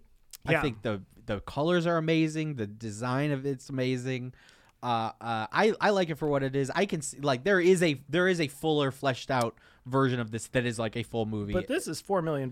Yeah. Without that, which would have been English voice cast, Japanese voice cast, French voice cast. Right. They would have to do a bunch of this would have cost twice as much. Yeah, if they had done that. I mean, I love Discovery so much that I also really like the plot of Interstellar. it's great. I really like the message they're trying to send, and I don't think I got the message as clearly in any other time. I've seen this a handful of times throughout my life, and I never really. I don't know. I didn't get it as much as having researched this show as much as I had. This made so much more sense to Absolutely. me now after everything I know about these guys from this show. It opens with One More Time. This is such a fun thing with the so little cool. blue guys It's partying so on the damn cliffs cool. and stuff.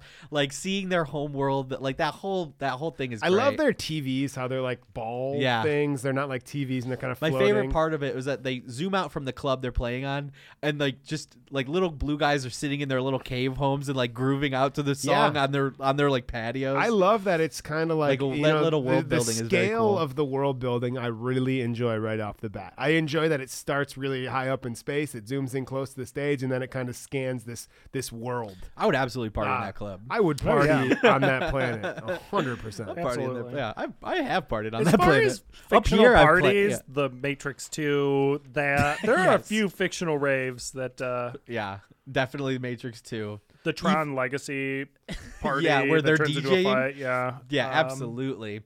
We'll spend some time thinking of Yeah, fictional party. We'll maybe make a on, list. maybe we'll on alive2021.com we'll write a blog post of like the top 10 fictional. Someday we'll do a bonus movie episode raves. about Let's pitch, fictional let's raves. pitch that to Nick at one point in The time. best Top 10 fictional raves in movies and according to TV. Live 2021. That's a pitch. There we go. I would read that. I would read that too. If I saw a link to that on Twitter, I'd Absolutely. fucking click Are we, on really, that. are we selling this pitch live on the show? Yeah. That's very weird energy. The transition, the transition from One More Time into Aerodynamic, with the church bells and then the guy swooping in, that was like maybe the coolest and like most intense part of the whole thing. I love that. I mean, it's very well done in moments like that. Yeah. It's very cool, and the stakes are there. I like that whole thing was Oh yeah, well done. I think that it's I remember this not being as high stakes as it is throughout the whole thing, which is another cool thing about seeing this. Yeah.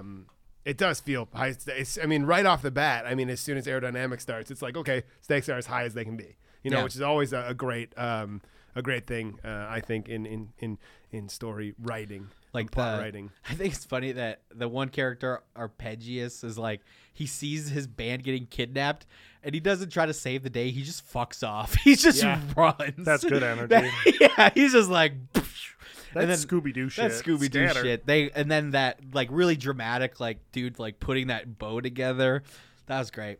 What I really liked about rewatching this is a style of anime that doesn't exist anymore. Right. Like this visual style, the way it's drawn and then the way they produced it just doesn't exist. And it's fun watching stuff from this era. They take I like noticeably for me, because I do like anime, they take a lot of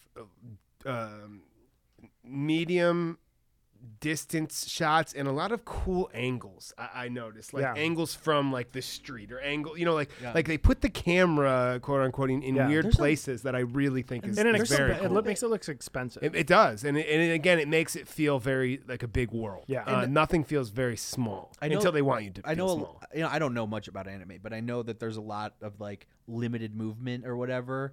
Some of this is just like nice paintings. Yeah. And it's like it looks really massive. great. Digital Love, that was cool. Yeah.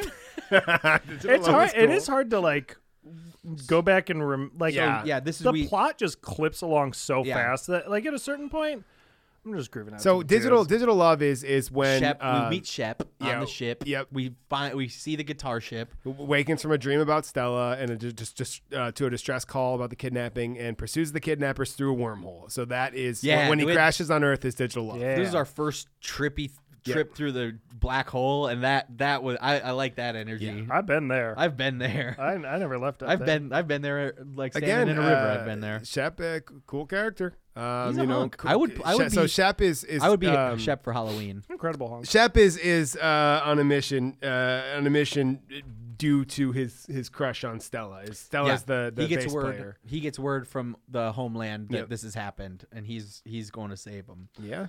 Harder, Better, Faster, Stronger was perfect vibe. Like the factory, them getting. This is what I remember most. Yeah, because this is like perfect like form meets function. Like we talked about in the Discovery episode about how this is like a factory song. You were like, you could see this in like a Ford commercial. Yeah. And in here we get them. You get it. You get that. Being. And I think part of my brain that remembers it that way remembers that from seeing this on Toonami and not really remembering seeing it that way. But also I think like, okay, so it's really rough. I want to go really rough big picture plot because maybe somebody didn't watch this and you want to know what we're saying. So essentially there's these blue people on an alien planet. They're the Crescendals. They're a band. It's a really groovy planet of a lot of blue people dancing. Pretty much they get kidnapped by a human. They get implanted with mind control devices, which is that's when we're hearing Harder, Better, Faster, Stronger. Yeah, honestly, like them changing their childhood memories. Yeah. I was mad about Yeah, that. no, it That's makes you fucking mad. diabolical to change somebody's childhood memories. Yeah, but I that's mean, cruel. So That's then what the they brainwasher's go about. from being the blue guys to being mind controlled humans, and they are playing for humans, and they are they're playing. They have no free will anymore. They have no free will. They have mind control systems, and they are they're taking the pop culture world by storm. The Crescendals. This is are. the exact plot of the movie The Apple from Yeah, Menachem it really is. Goldwyn. It's yeah, very it similar. really is. It is. I was thinking about that the whole time I was watching it. If you have never seen The Apple by Menachem Globus, do yourself Golem. His Globus is Golan his and Globus, partner. yeah. Golem and Globus. If you've never seen The Apple, do yourself a favor. It's one of the most wildly, It's very wild. incoherent disasters. Again, What a treat! What I a love disco it. nightmare that I love. As much as disco like nightmare. it's sidebar, that opening. The opening song in that movie rocks. The opening you sequence like is disco. great. You would love this movie. Yeah. Yeah. But yeah, so essentially, then they're being mind controlled to take over pop culture and music.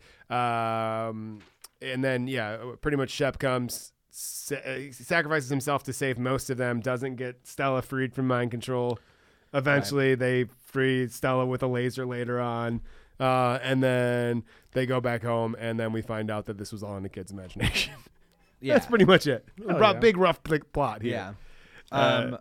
I think it's very it's like in the transition between Harder, Better, Faster, Stronger and Crescendals, the guy at the record company puts in a VHS tape to watch the band to learn about the band, and that this is supposed to be like a Incredible. futuristic thing, and he's watching the Crescendals on a VHS tape. That's very funny. Incredible. In 2001. There, DVDs already exist, and they chose to There's make a- it a VHS there's tape. there's a Disney Channel original movie called Smart House. Yeah. And it posits that this is a world where the house is got a Very smart. very smart, and it It's a can very do smart house. it can do anything. It can just if you spill something, the house just sucks it up through the counter. Yeah.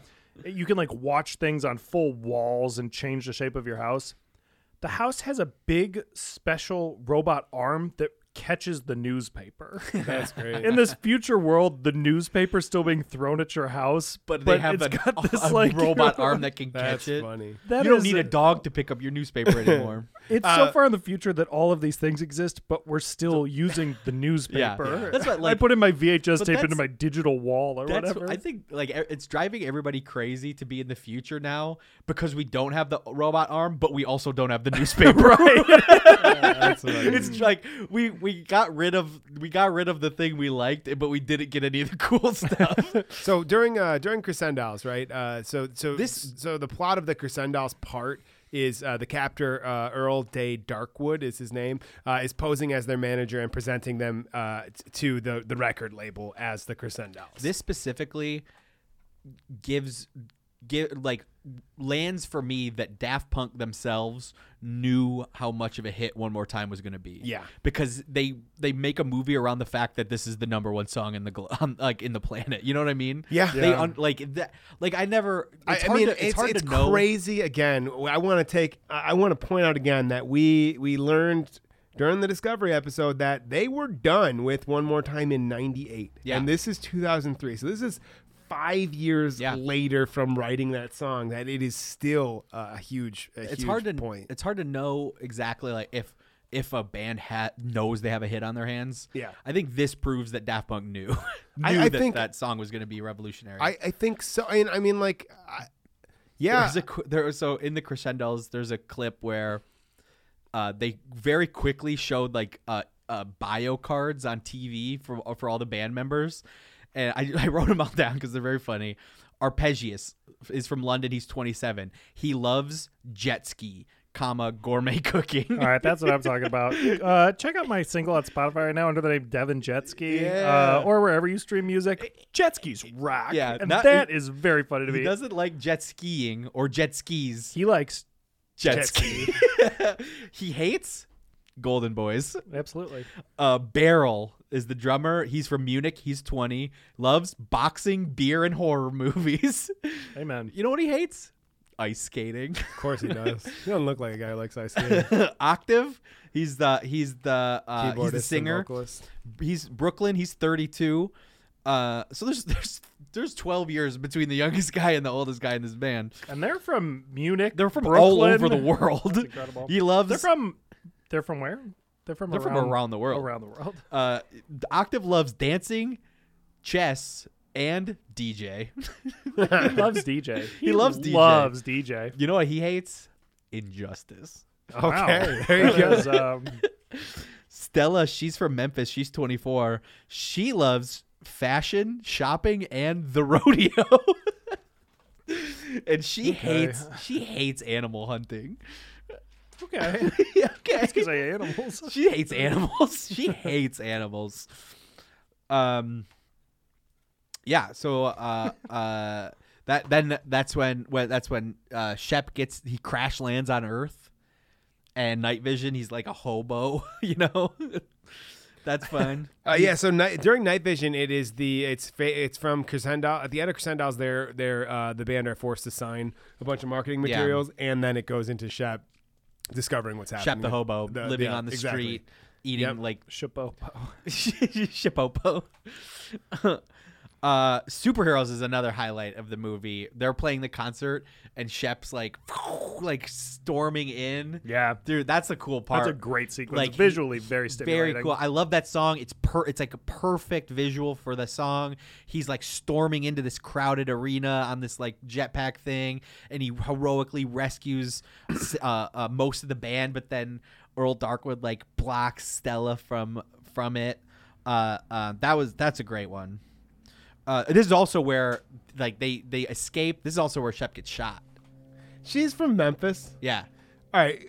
My brain just did like a little Kevin Bacon separation, and I'm wondering if for some reason Stella, Streetcar Named Desire, Tennessee Williams, Memphis, Tennessee. Is there a line we can draw there from Memphis to Stella? Memphis, Tennessee Williams. I think we have to, and I think my brain just did it, so I'm going to point out that my brain did it.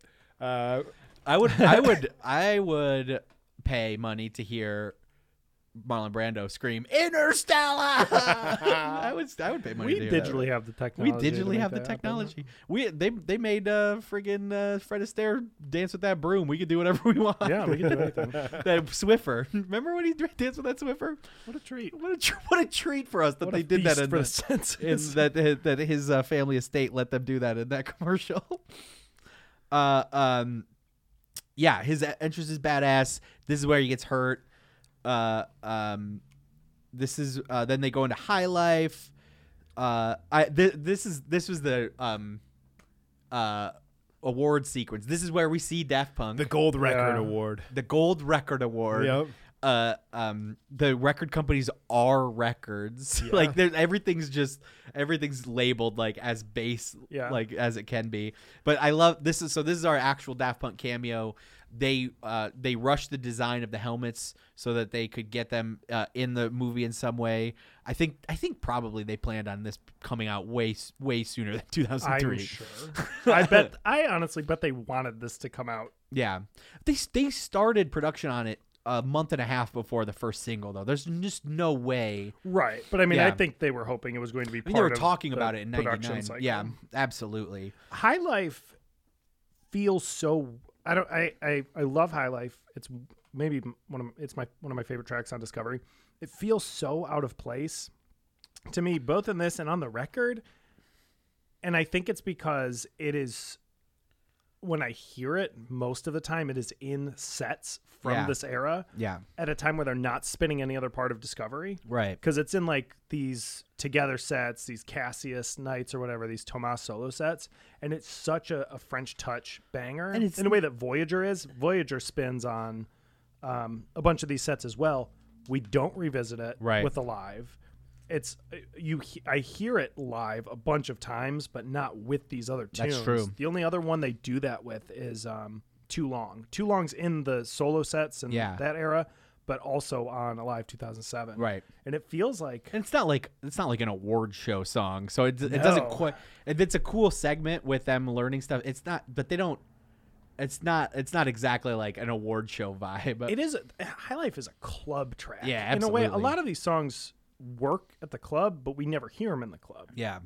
That song we heard in the clubs. But this is where they also save Stella finally. Yep. They shoot her with that gun, that Yep, little the laser gun laser. thing, and it breaks their glasses, and she can finally. She's not quite got her groove back. Stella but has not got she's her groove on back. her way. But yeah, to eventually she is getting her groove She is back. in the process of getting her groove back. She's actively getting her groove back. She's right now. she's working on it. Yeah, she has not gotten it. Stella's got to get her artois, you know.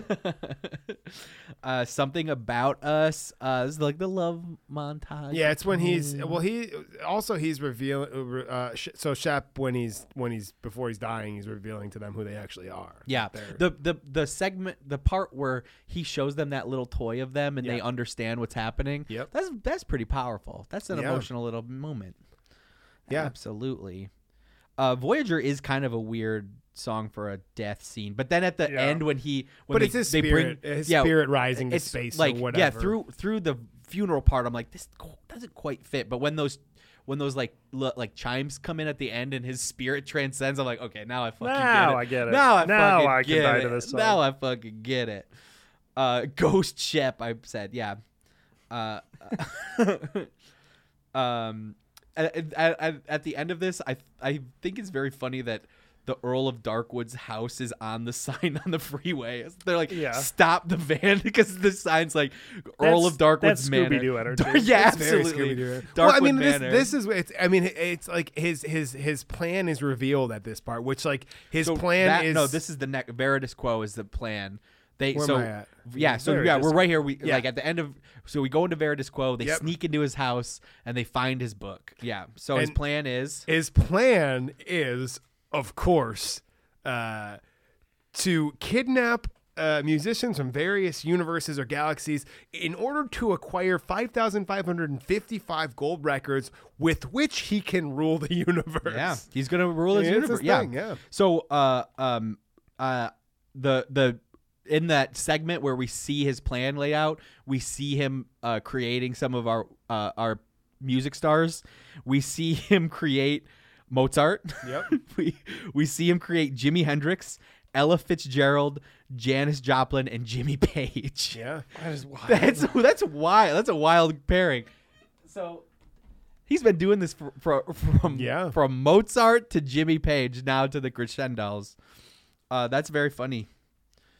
And that they go straight into that. They get found out, and then they destroy the lair. That whole segment of him like being maniacal and like holding these gold records and shoving her into that weird thing that's gonna like. The Crescendos one is the last one he needs. So if he completes his mission, he will control the universe through the power of the golden record. Absolutely. You know, it'd be nuts if the only other thing we got from Daft Punk ever again was they announced they're going to do a live action adaptation of this. I would love that. I would watch Can you that. imagine if they made, they're like, Spike Jones is finally on board. He's on board and he's going to do it. I know, and we're going to put our own money to it. It's going to cost $200 million. If we're going to do it right. We're going to do it right. We It's find gonna- the technology's there. We can do all $200 that. million. No CGI practical effects. That was one of the most surprising things I learned about researching this one, is that they were like, Spike Jonze, will you make a live action thing with us for the movie? What would that have looked like? What would a live action thing of this in 2003 look like? That would have been nuts. That would have been nuts. It is funny that Spike Jonze was like, no, I have Being John Malkovich, but really he also had to do Jackass. Yeah, he was too busy doing Jackass. He was too busy saying naughty things It's as the late dressed as an 90s. old woman. Yeah. I mean, so 2003 is Big Fish, is 13, is Cradle to the Grave. Rest in peace. Is So he was Holes is 2003. They talked to him in 99 when they initially had the idea. So he That was the year John Malkovich came out. Yeah, so he was like doing post production, He but was, they like, wanted to nominated for Oscars. Yeah, they wanted to like move now, and so they pivoted away from. And I guess he was the only live action filmmaker they wanted to work with, because that would have ruined adaptation comes out in 2002. So that's those years for him. Yeah, would have been nuts if he had done a Daft Punk thing. So Short Circuit is the one where they kind of blow up the thing. Octave makes the heist to grab their like memory disc from the and he gets tased. So this is what I thought was very interesting about their message here, is that the guy that eventually helps them is the record executive. Yes. So they have this idea that there are predatory people taking advantage of other folks, but at the end of the day, the only reason that they were able to escape and get back to their homeland was because of the guy that really actually believed in the music. But who's notably very giddy and excited all the time. So like I think that again there's another layer to it too, of not everybody's a bad player, but the bad players know how to take advantage of the excited talent or the excited music executive or whatever, the genuine people. Yeah. Because again, like it's if you name somebody Earl Day Darkwood, like that's not a good guy name or whatever, you know. But it's like I mean, there's really not like there's not a evil council or whatever. There's never been a good Earl of anything. No. Except for the Earl of Sandwich. Earl Grey is a good tea, right? I don't know what I don't know what that is as an honorific. Like it's an Earl is something like a duke. I don't know what it signifies, but an Earl is some sort of level of importance. Not enough. I don't know what they do. What if you're the Duke of Earl? Then who knows? Yeah, now we're off. The Duke to the of races. Earl is the king, right? Duke. Who knows? Duke. One of our UK listeners will help us figure that out. Somebody explain we're really to us. Dismissive. Can somebody explain to us what an Earl is and what a Duke is and how they interact? And we will touch back with you guys next week. Which one fucks the other? I love the end. Like we'll open our mouths on any topic. We really will. We'll discuss anything, no matter how little I know about it. We really will. I'll talk. I'll have an opinion on anything. On anything without putting any thought into it whatsoever. That's what podcasts are. It's just people having opinions on everything. I love like so face to face. Like it comes to a head. They get found out. They save Octave's life, and the record executive helps them find the ship and repair it so they can go home. So we're living. This is now an Earth where everyone in the world just found out that not only do aliens exist, but all of their favorite musicians through the history of time have been kidnapped and brought back to Earth and secretly turned into humans. Like, what would that do to society if we all just found out that Madonna and Lady Gaga and like Thomas and Guy-Man, I don't know what it would do to society. Eminem, they're all aliens. I could handle that. I could handle that. I can handle that.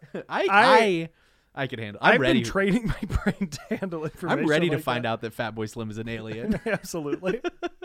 As soon as he played in that octopus at the London Olympics, I knew he was. I could tell. I could tell. I knew. You know, we talked about every DJ's shape.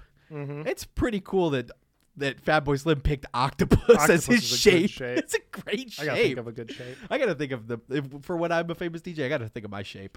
A lot of them have already been claimed. Yeah, they've got a lot. Too long. It is 10 minutes here still, and it's really sweet, like them being exhausted and sad and heartbroken in the ship together, and then coming together as a band, and then getting home and realizing how much more like safe and happy they'll be. It was a really cute, and I like this ending. I love the end. That's It's and then like and then like the huge black void of the Earl comes up and tries to swallow the ship. That was very cool. And then Ghost Shep is back to defeat him again. Yeah. Space Shep coast to coast. Space Shep coast to coast.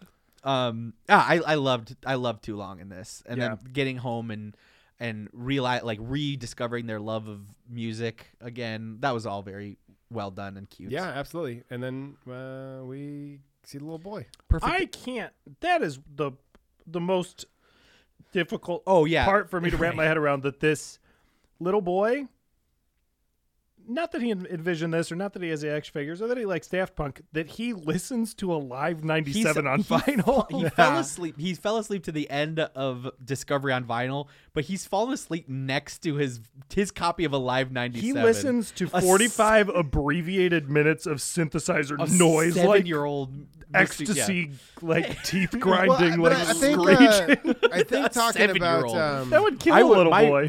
My preferred album of choice when I was 7 was Looney Tunes Sing the Beatles. And this kid is listening to a live 97. But it could be also that would kill. It would stop a little boy's heart to hear noises like that. Like, what is he into now? What if that was his entry point to music? Dead. He's dead. It totally could be though that that having heard what we've talked about today, that could totally be a nod to 5-year-old Tomas and Guillermo watching whatever. And then again, we've talked about Leiji Matsumoto again connecting to that similar stuff at that age. So I think that makes a lot more sense to me now after the fact of like that, especially Daft Punk thinking they can change things from inside or whatever, showing that feels like almost a thesis of childhood wonder. Of childhood wonder again. I mean, all of it really, like after the Discovery episodes and going back and looking at all of this stuff, this whole thing makes so much sense to me as a film. Given the context, I wish every single person who ever saw it had the context we have today, because it really is a masterpiece when looked at that way. The only thing that made me furious about this movie is that they showed that kid with these 2 adorable Daft Punk plush toys, and then they never fucking made those. Yeah, right. I want those like big head plush versions of.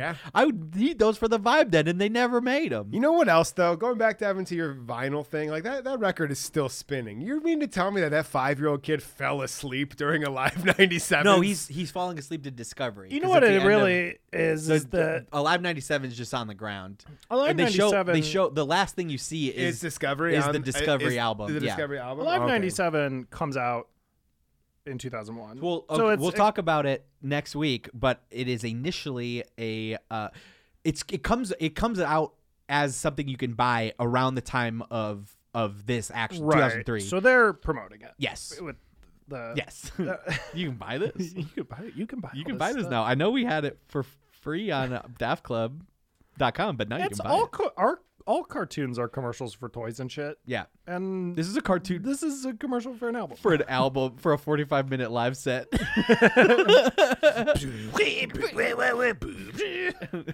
This is if you look at it as this is an hour-long commercial to go buy live 97. That's bleak. You spent $4 million to promote 45 minutes of a set from 4 years ago. Fuck it. Well, no, even more. What? That's six years ago at this point. Yeah. That. But I really enjoy it for what it is. I'm not a big anime fan. I understand. Like, there could be more. We could get more depth of character. We could have talk. What it is though? It's a space opera set to their album. It's very interesting to me.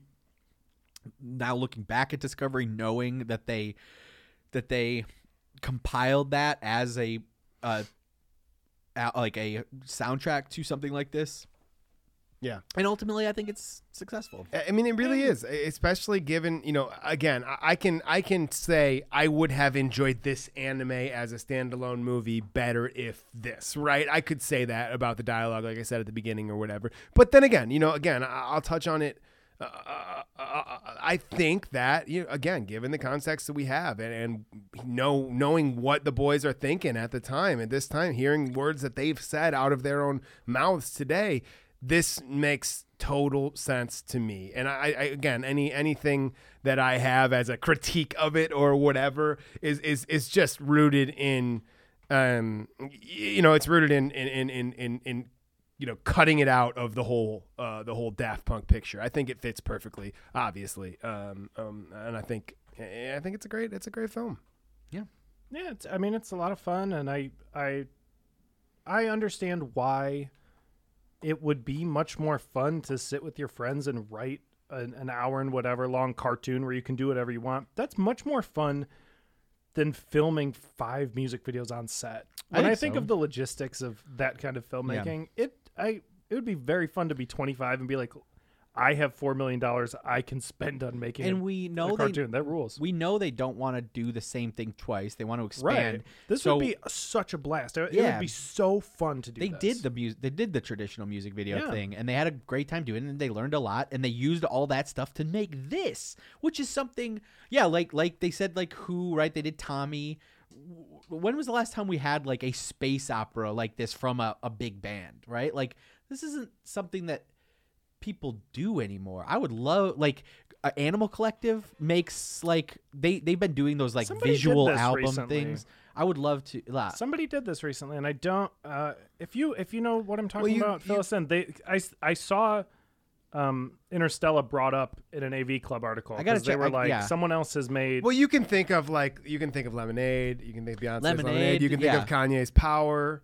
Power, is that what it's called? I don't know. The one with it's Beautiful Dark Twisted Fantasy, but it's abbreviated a little bit. But it's the one essentially an angel crashes and blah blah blah. It's a whole thing. But there are some notable concept visual albums, but yeah, it's definitely few and far between. Yeah, it's fucking cool. That's very cool. I really wish we would have got a Ramtasia or whatever the hell. Ramtasia. There it is, folks. That's a good name. Release Ramtasia. That's a good name. Release the Ramtasia cut. Release Ramtasia. Release the Bangalter cut. It is funny when I say something and then I'm like, what am I talking about? I have to Google what I'm talking about.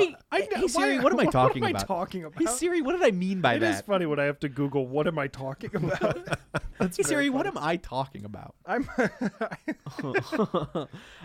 So yeah, that's Interstellar. We'll be back with Daft Club next week, but notably on Daft Club, the aerodynamic remix in the credits is in the Daft Punk remix. Is on Daft Club. So we'll go through that album, but we'll also talk a lot about the Daft Club, what that was around this time, what they were doing, what the music industry was like, why it was important to them to look forward and think about the future.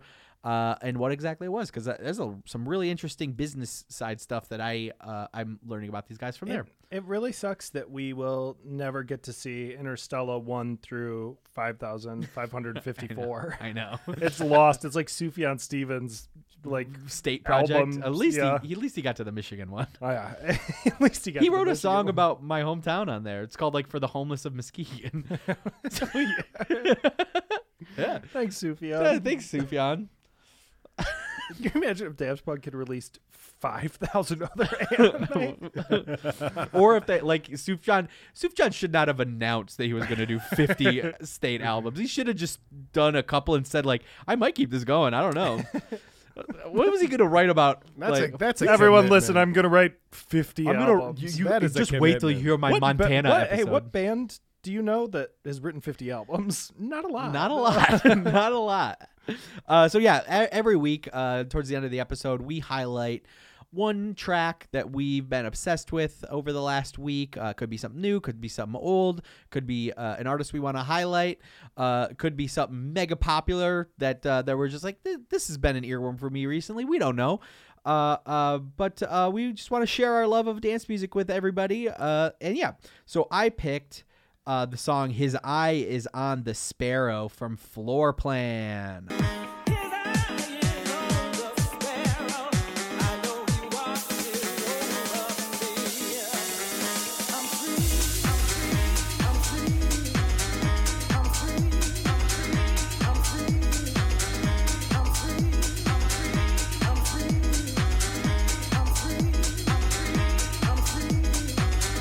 Yeah, this is from the Floor Plan album from 2019, Supernatural. It was an album I haven't listened to in a while, and it came back through on Spotify recently, and I was like, why haven't I listened to this in a while? This is something that you talked about last week with Nick. Yeah. Floor Plan is Robert Hood. Yeah, Detroit's own. So like we talked about this last week, like somebody like Robert Hood releases music through all of these different aliases and stuff. Yeah. Floor Plan's probably his most famous one that's not just his name, right? I would say so. Yeah, I think now in the last like couple years, Floor Plan is him and his daughter. Oh man, that rocks. Floor Plan started as just an alias for him to do just more like club tracks, and recently his daughter Lyric, it's a duo now with him and That's Lyric. Very cool. Yeah, that is very, very cool. Yeah, so this is actually Floor Plan, like the lyrics to this is Ions on the Sparrow. He's become spiritual in the last 5 years or so, and a lot of his lyrics are like gospel. So he's doing like gospel house music now. But this album rocks. Go check out Robert Hood. He was one of the founding members of Underground Resistance. He's a hugely influential person in this sound, in Detroit techno specifically.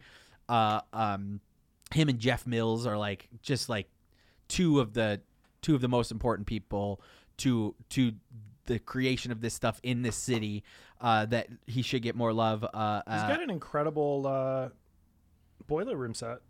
Yeah. Was it Boiler Room? It was from a couple years ago that I was listening to the other day. It was really, really good. Robert Hood rocks. Go check it out. Oh, yeah. Who wants to go next? I got it. All right. What do you got today? So like I said, I spent some time up in the woods over the last weekend, listening to a bunch of different music. Andy says I cannot pick a Daft Punk song, but I was also listening to a whole bunch of other stuff. Notably, I listened to a lot of Simeon Mobile Disco, and I also listened to a lot of Justice. And then I thought, here's a good song. Let's do Justice and Simeon, which is "We Are Your Friends."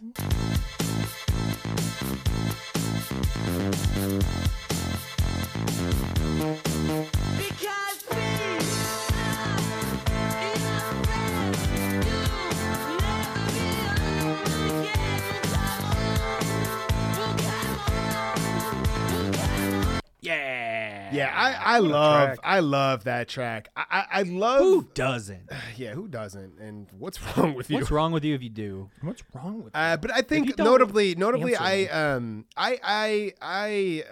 grew up on like the kind of Detroit garage rock style, you know. Eventually that really broke through in like the White Stripes or whatever, but I'm a sucker for that type of vocal. And I love we got it. a treat for you. That reminds me, we got a track that you'll like, Darren. I'll check. I'm sure I will love it. But I love that overlap with the dancier side of music. Those vocals can rock. I think that again, like similar vocals to like something that I think Daft Punk figures out later with using Julian Casablancas, Strokes singer. I think that vocal style has a home. That is, I'd like to explore Justice further. rocks. Justice rocks. There was a conspiracy online for a long time that posited that Justice was Daft Punk, and it was like a Banksy situation where it was like, it's not true. They're different people. But Justice, like I saw Justice 2 times in one summer. Yeah. And it was probably like 2014. It was on the Cross the Universe tour.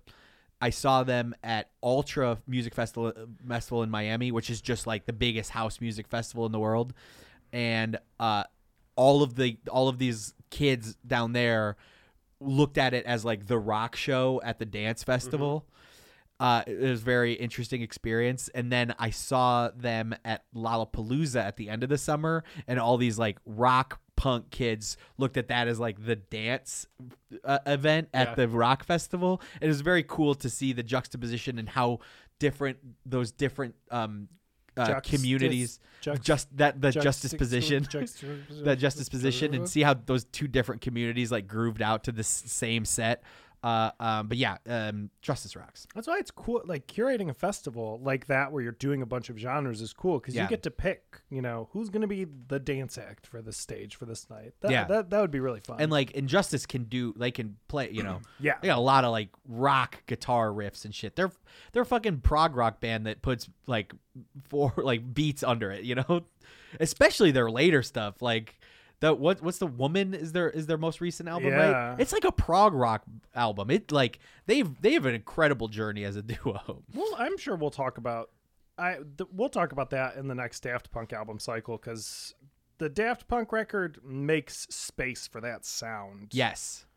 Yes. That'll be very cool. Yes. Specifically, I have, people talk about how, like, the second wave of French touch or whatever, French house, was kind of like launched by the Daft Punk record that is kind of underappreciated. Right. We'll talk about it in a couple weeks. What's your track?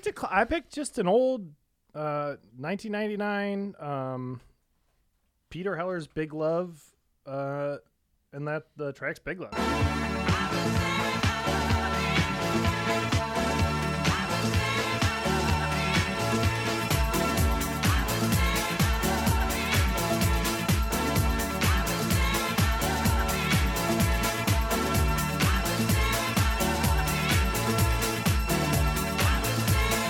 Yeah, when that kicks in there, yeah.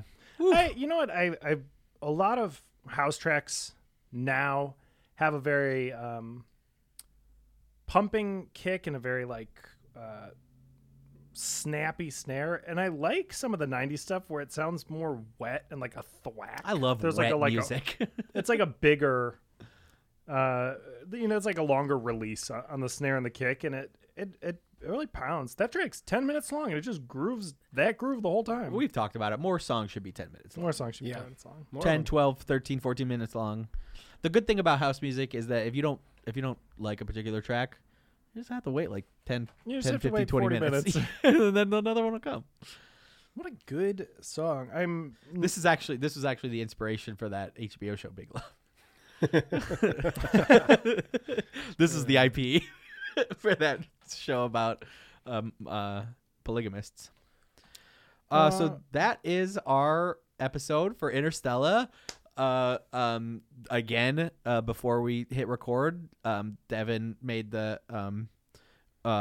prediction that this would be one of our shorter ones. We have cleared 2 hours, so you're wrong.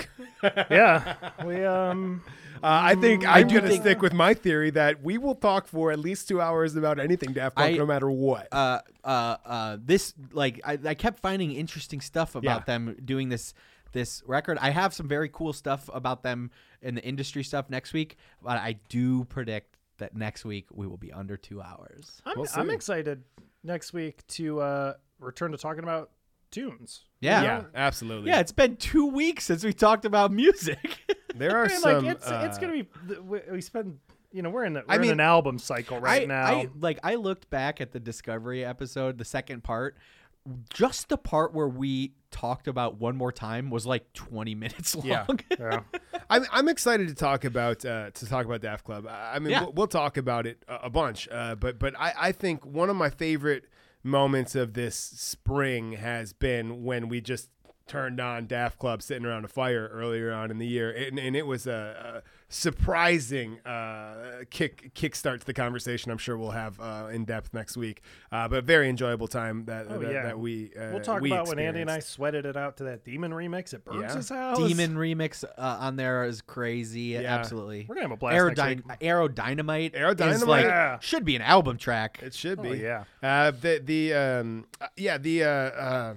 What's the one I like, Devin? We'll get to it. Yeah, we'll talk to it next week. Face-to-face Cosmo Vitale. Yeah. That song deserves a shout out pre-episode. We're gonna have for a blast next week. That song rocks. But I mean, I think my overall takeaway purely positive about Interstellar. Yeah, I love it. Yeah, it's great. Again, we're contractually obligated to not say a bad word. I'm just kidding. There's no bad words to say about Daft Punk. It's my favorite thing. I think that this is probably the closest we've come. Is leading off with there should have been a little dialogue. I love Daft Punk and all this stuff. I do not feel like. I mean, I have varying levels of what I think rocks and doesn't rock. Absolutely. Yeah, it's just like it's the difference between an A+ and an A. I mean, it is judging Daft Punk on Daft Punk standards. I mean, there's plenty of mainstream stuff out there that is absolute garbage, and I don't think Daft Punk has put anything out that is garbage. I really don't. I think that especially compared to what is out there in the context of when they release. Have you ever heard they don't release their demos and stuff too? Yeah, exactly. I guess there aren't. I mean, there has to be, right? All of the stuff that they produced for Yeezus Yeah. All the word on the street or whatever is that all of those drum patterns that they gave him were Ram samples. Sure. So Okay. like there is shit out there. There is. They can't work on an album like that for 4 years Yeah, and not there's a have, lot of tracks we never hear. Yeah. It's just it is, you know, a lot of bands as they get older will do that. Like there's a Like the Prince. Rumors, the Fleetwood Mac Rumors album. Whatever the most recent release of that is like 70 tracks long. Yeah. It's so many demos and versions and Yeah, demos. and like it's cool, but Weezer's you done dilute that, right? Like the deluxe edition of the Blue album, like Yeah. the whole second CD you got was just like worse versions of your favorite songs Yeah. or whatever. I think but for like completionists, I don't think it hurts your legacy to like say like this is some stuff that we were working on that we never decided to put out. I don't think that these guys will ever do that. No, that's not their I style. can't believe that that Jay-Z song that they made put out. There's a reason why they didn't want people to hear it. It's fucking awesome. Right. I like it, but there's some reason that they didn't want it out, and somebody at some record label put it out without their consent, and now it's out there if you check it out, computerized.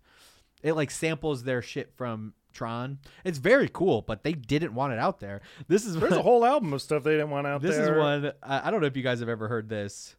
Somebody put this online, like full unreleased Daft Punk demo.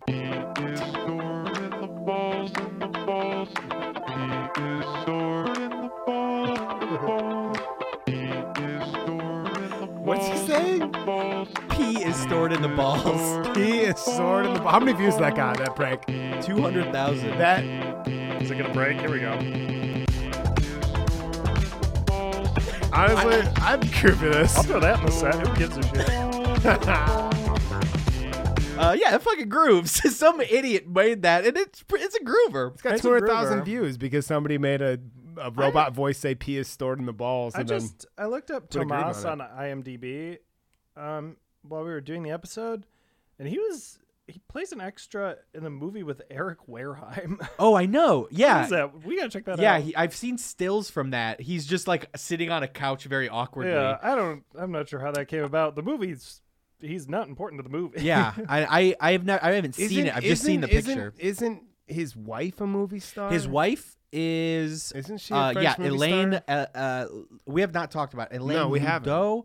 She was in Alias. Okay. The show? Yeah. I loved that She was in one season, I think, of Alias. She's a God, I French love that actress. So we talked about how we don't know Tomas's or Guimond's wife's name, right? We do know a little bit more doesn't about. Doesn't he have a kid too, Tomas? Tomas has a couple kids. Yes. Let's see. Oh, Elodie Boucher is his wife. She's a French actress. She's most known for Alias. And yeah, they have 2 kids. And yeah, they're like they are, the 2 of them are definitely more public facing. Yeah. Like Guimond does. Alias was such a fun show. Yeah. I wonder if that holds up. I don't know. I never watched it. It was a good show.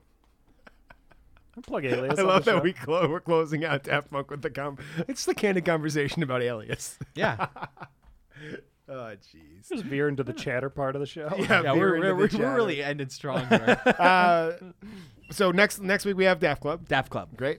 And then that is it is very cool that this show is taking on like the chunks of spurt that Daft Punk goes through. Right? Ever say chunks of spurt in front of me again? I think you should What the hell is say wrong it with twice you? as many times.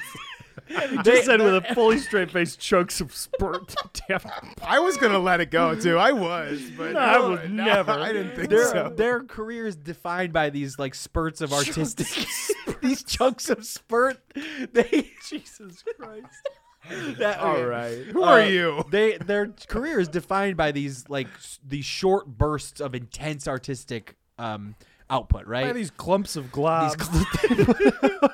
So in a short couple years, they invented the robots. They made a legendary album. They made this anime feature. They created Daft Club, which is like a very influential, interesting, futuristic way to put out music. that's all in these couple years, Yeah. and then they go dark, right? Yeah. Next week is our final episode in the Discovery chapter. Right. And it's cool that this show takes on like that. We're focusing on specific pockets of their career. After the Daft Club one, we move on to their next clump of spurt.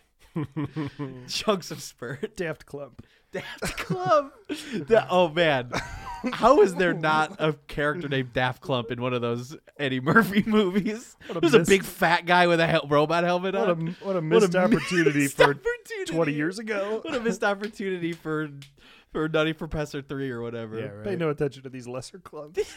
This is my son Daft Clump and his fat friend or whatever. The whole movie's all right. They don't in 2021 you can't make a movie where it's just like, look at all these fat people. You can't do that now. It's not really in it's not 2002 you could be like, this movie is just like, look at these fat fucks. Oh boy!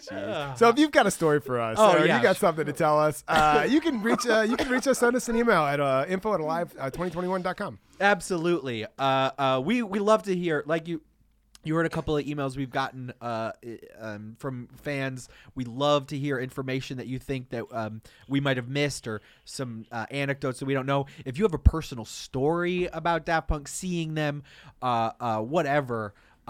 I don't know, maybe you're a record producer and you like ran into Tomas in the studio or something.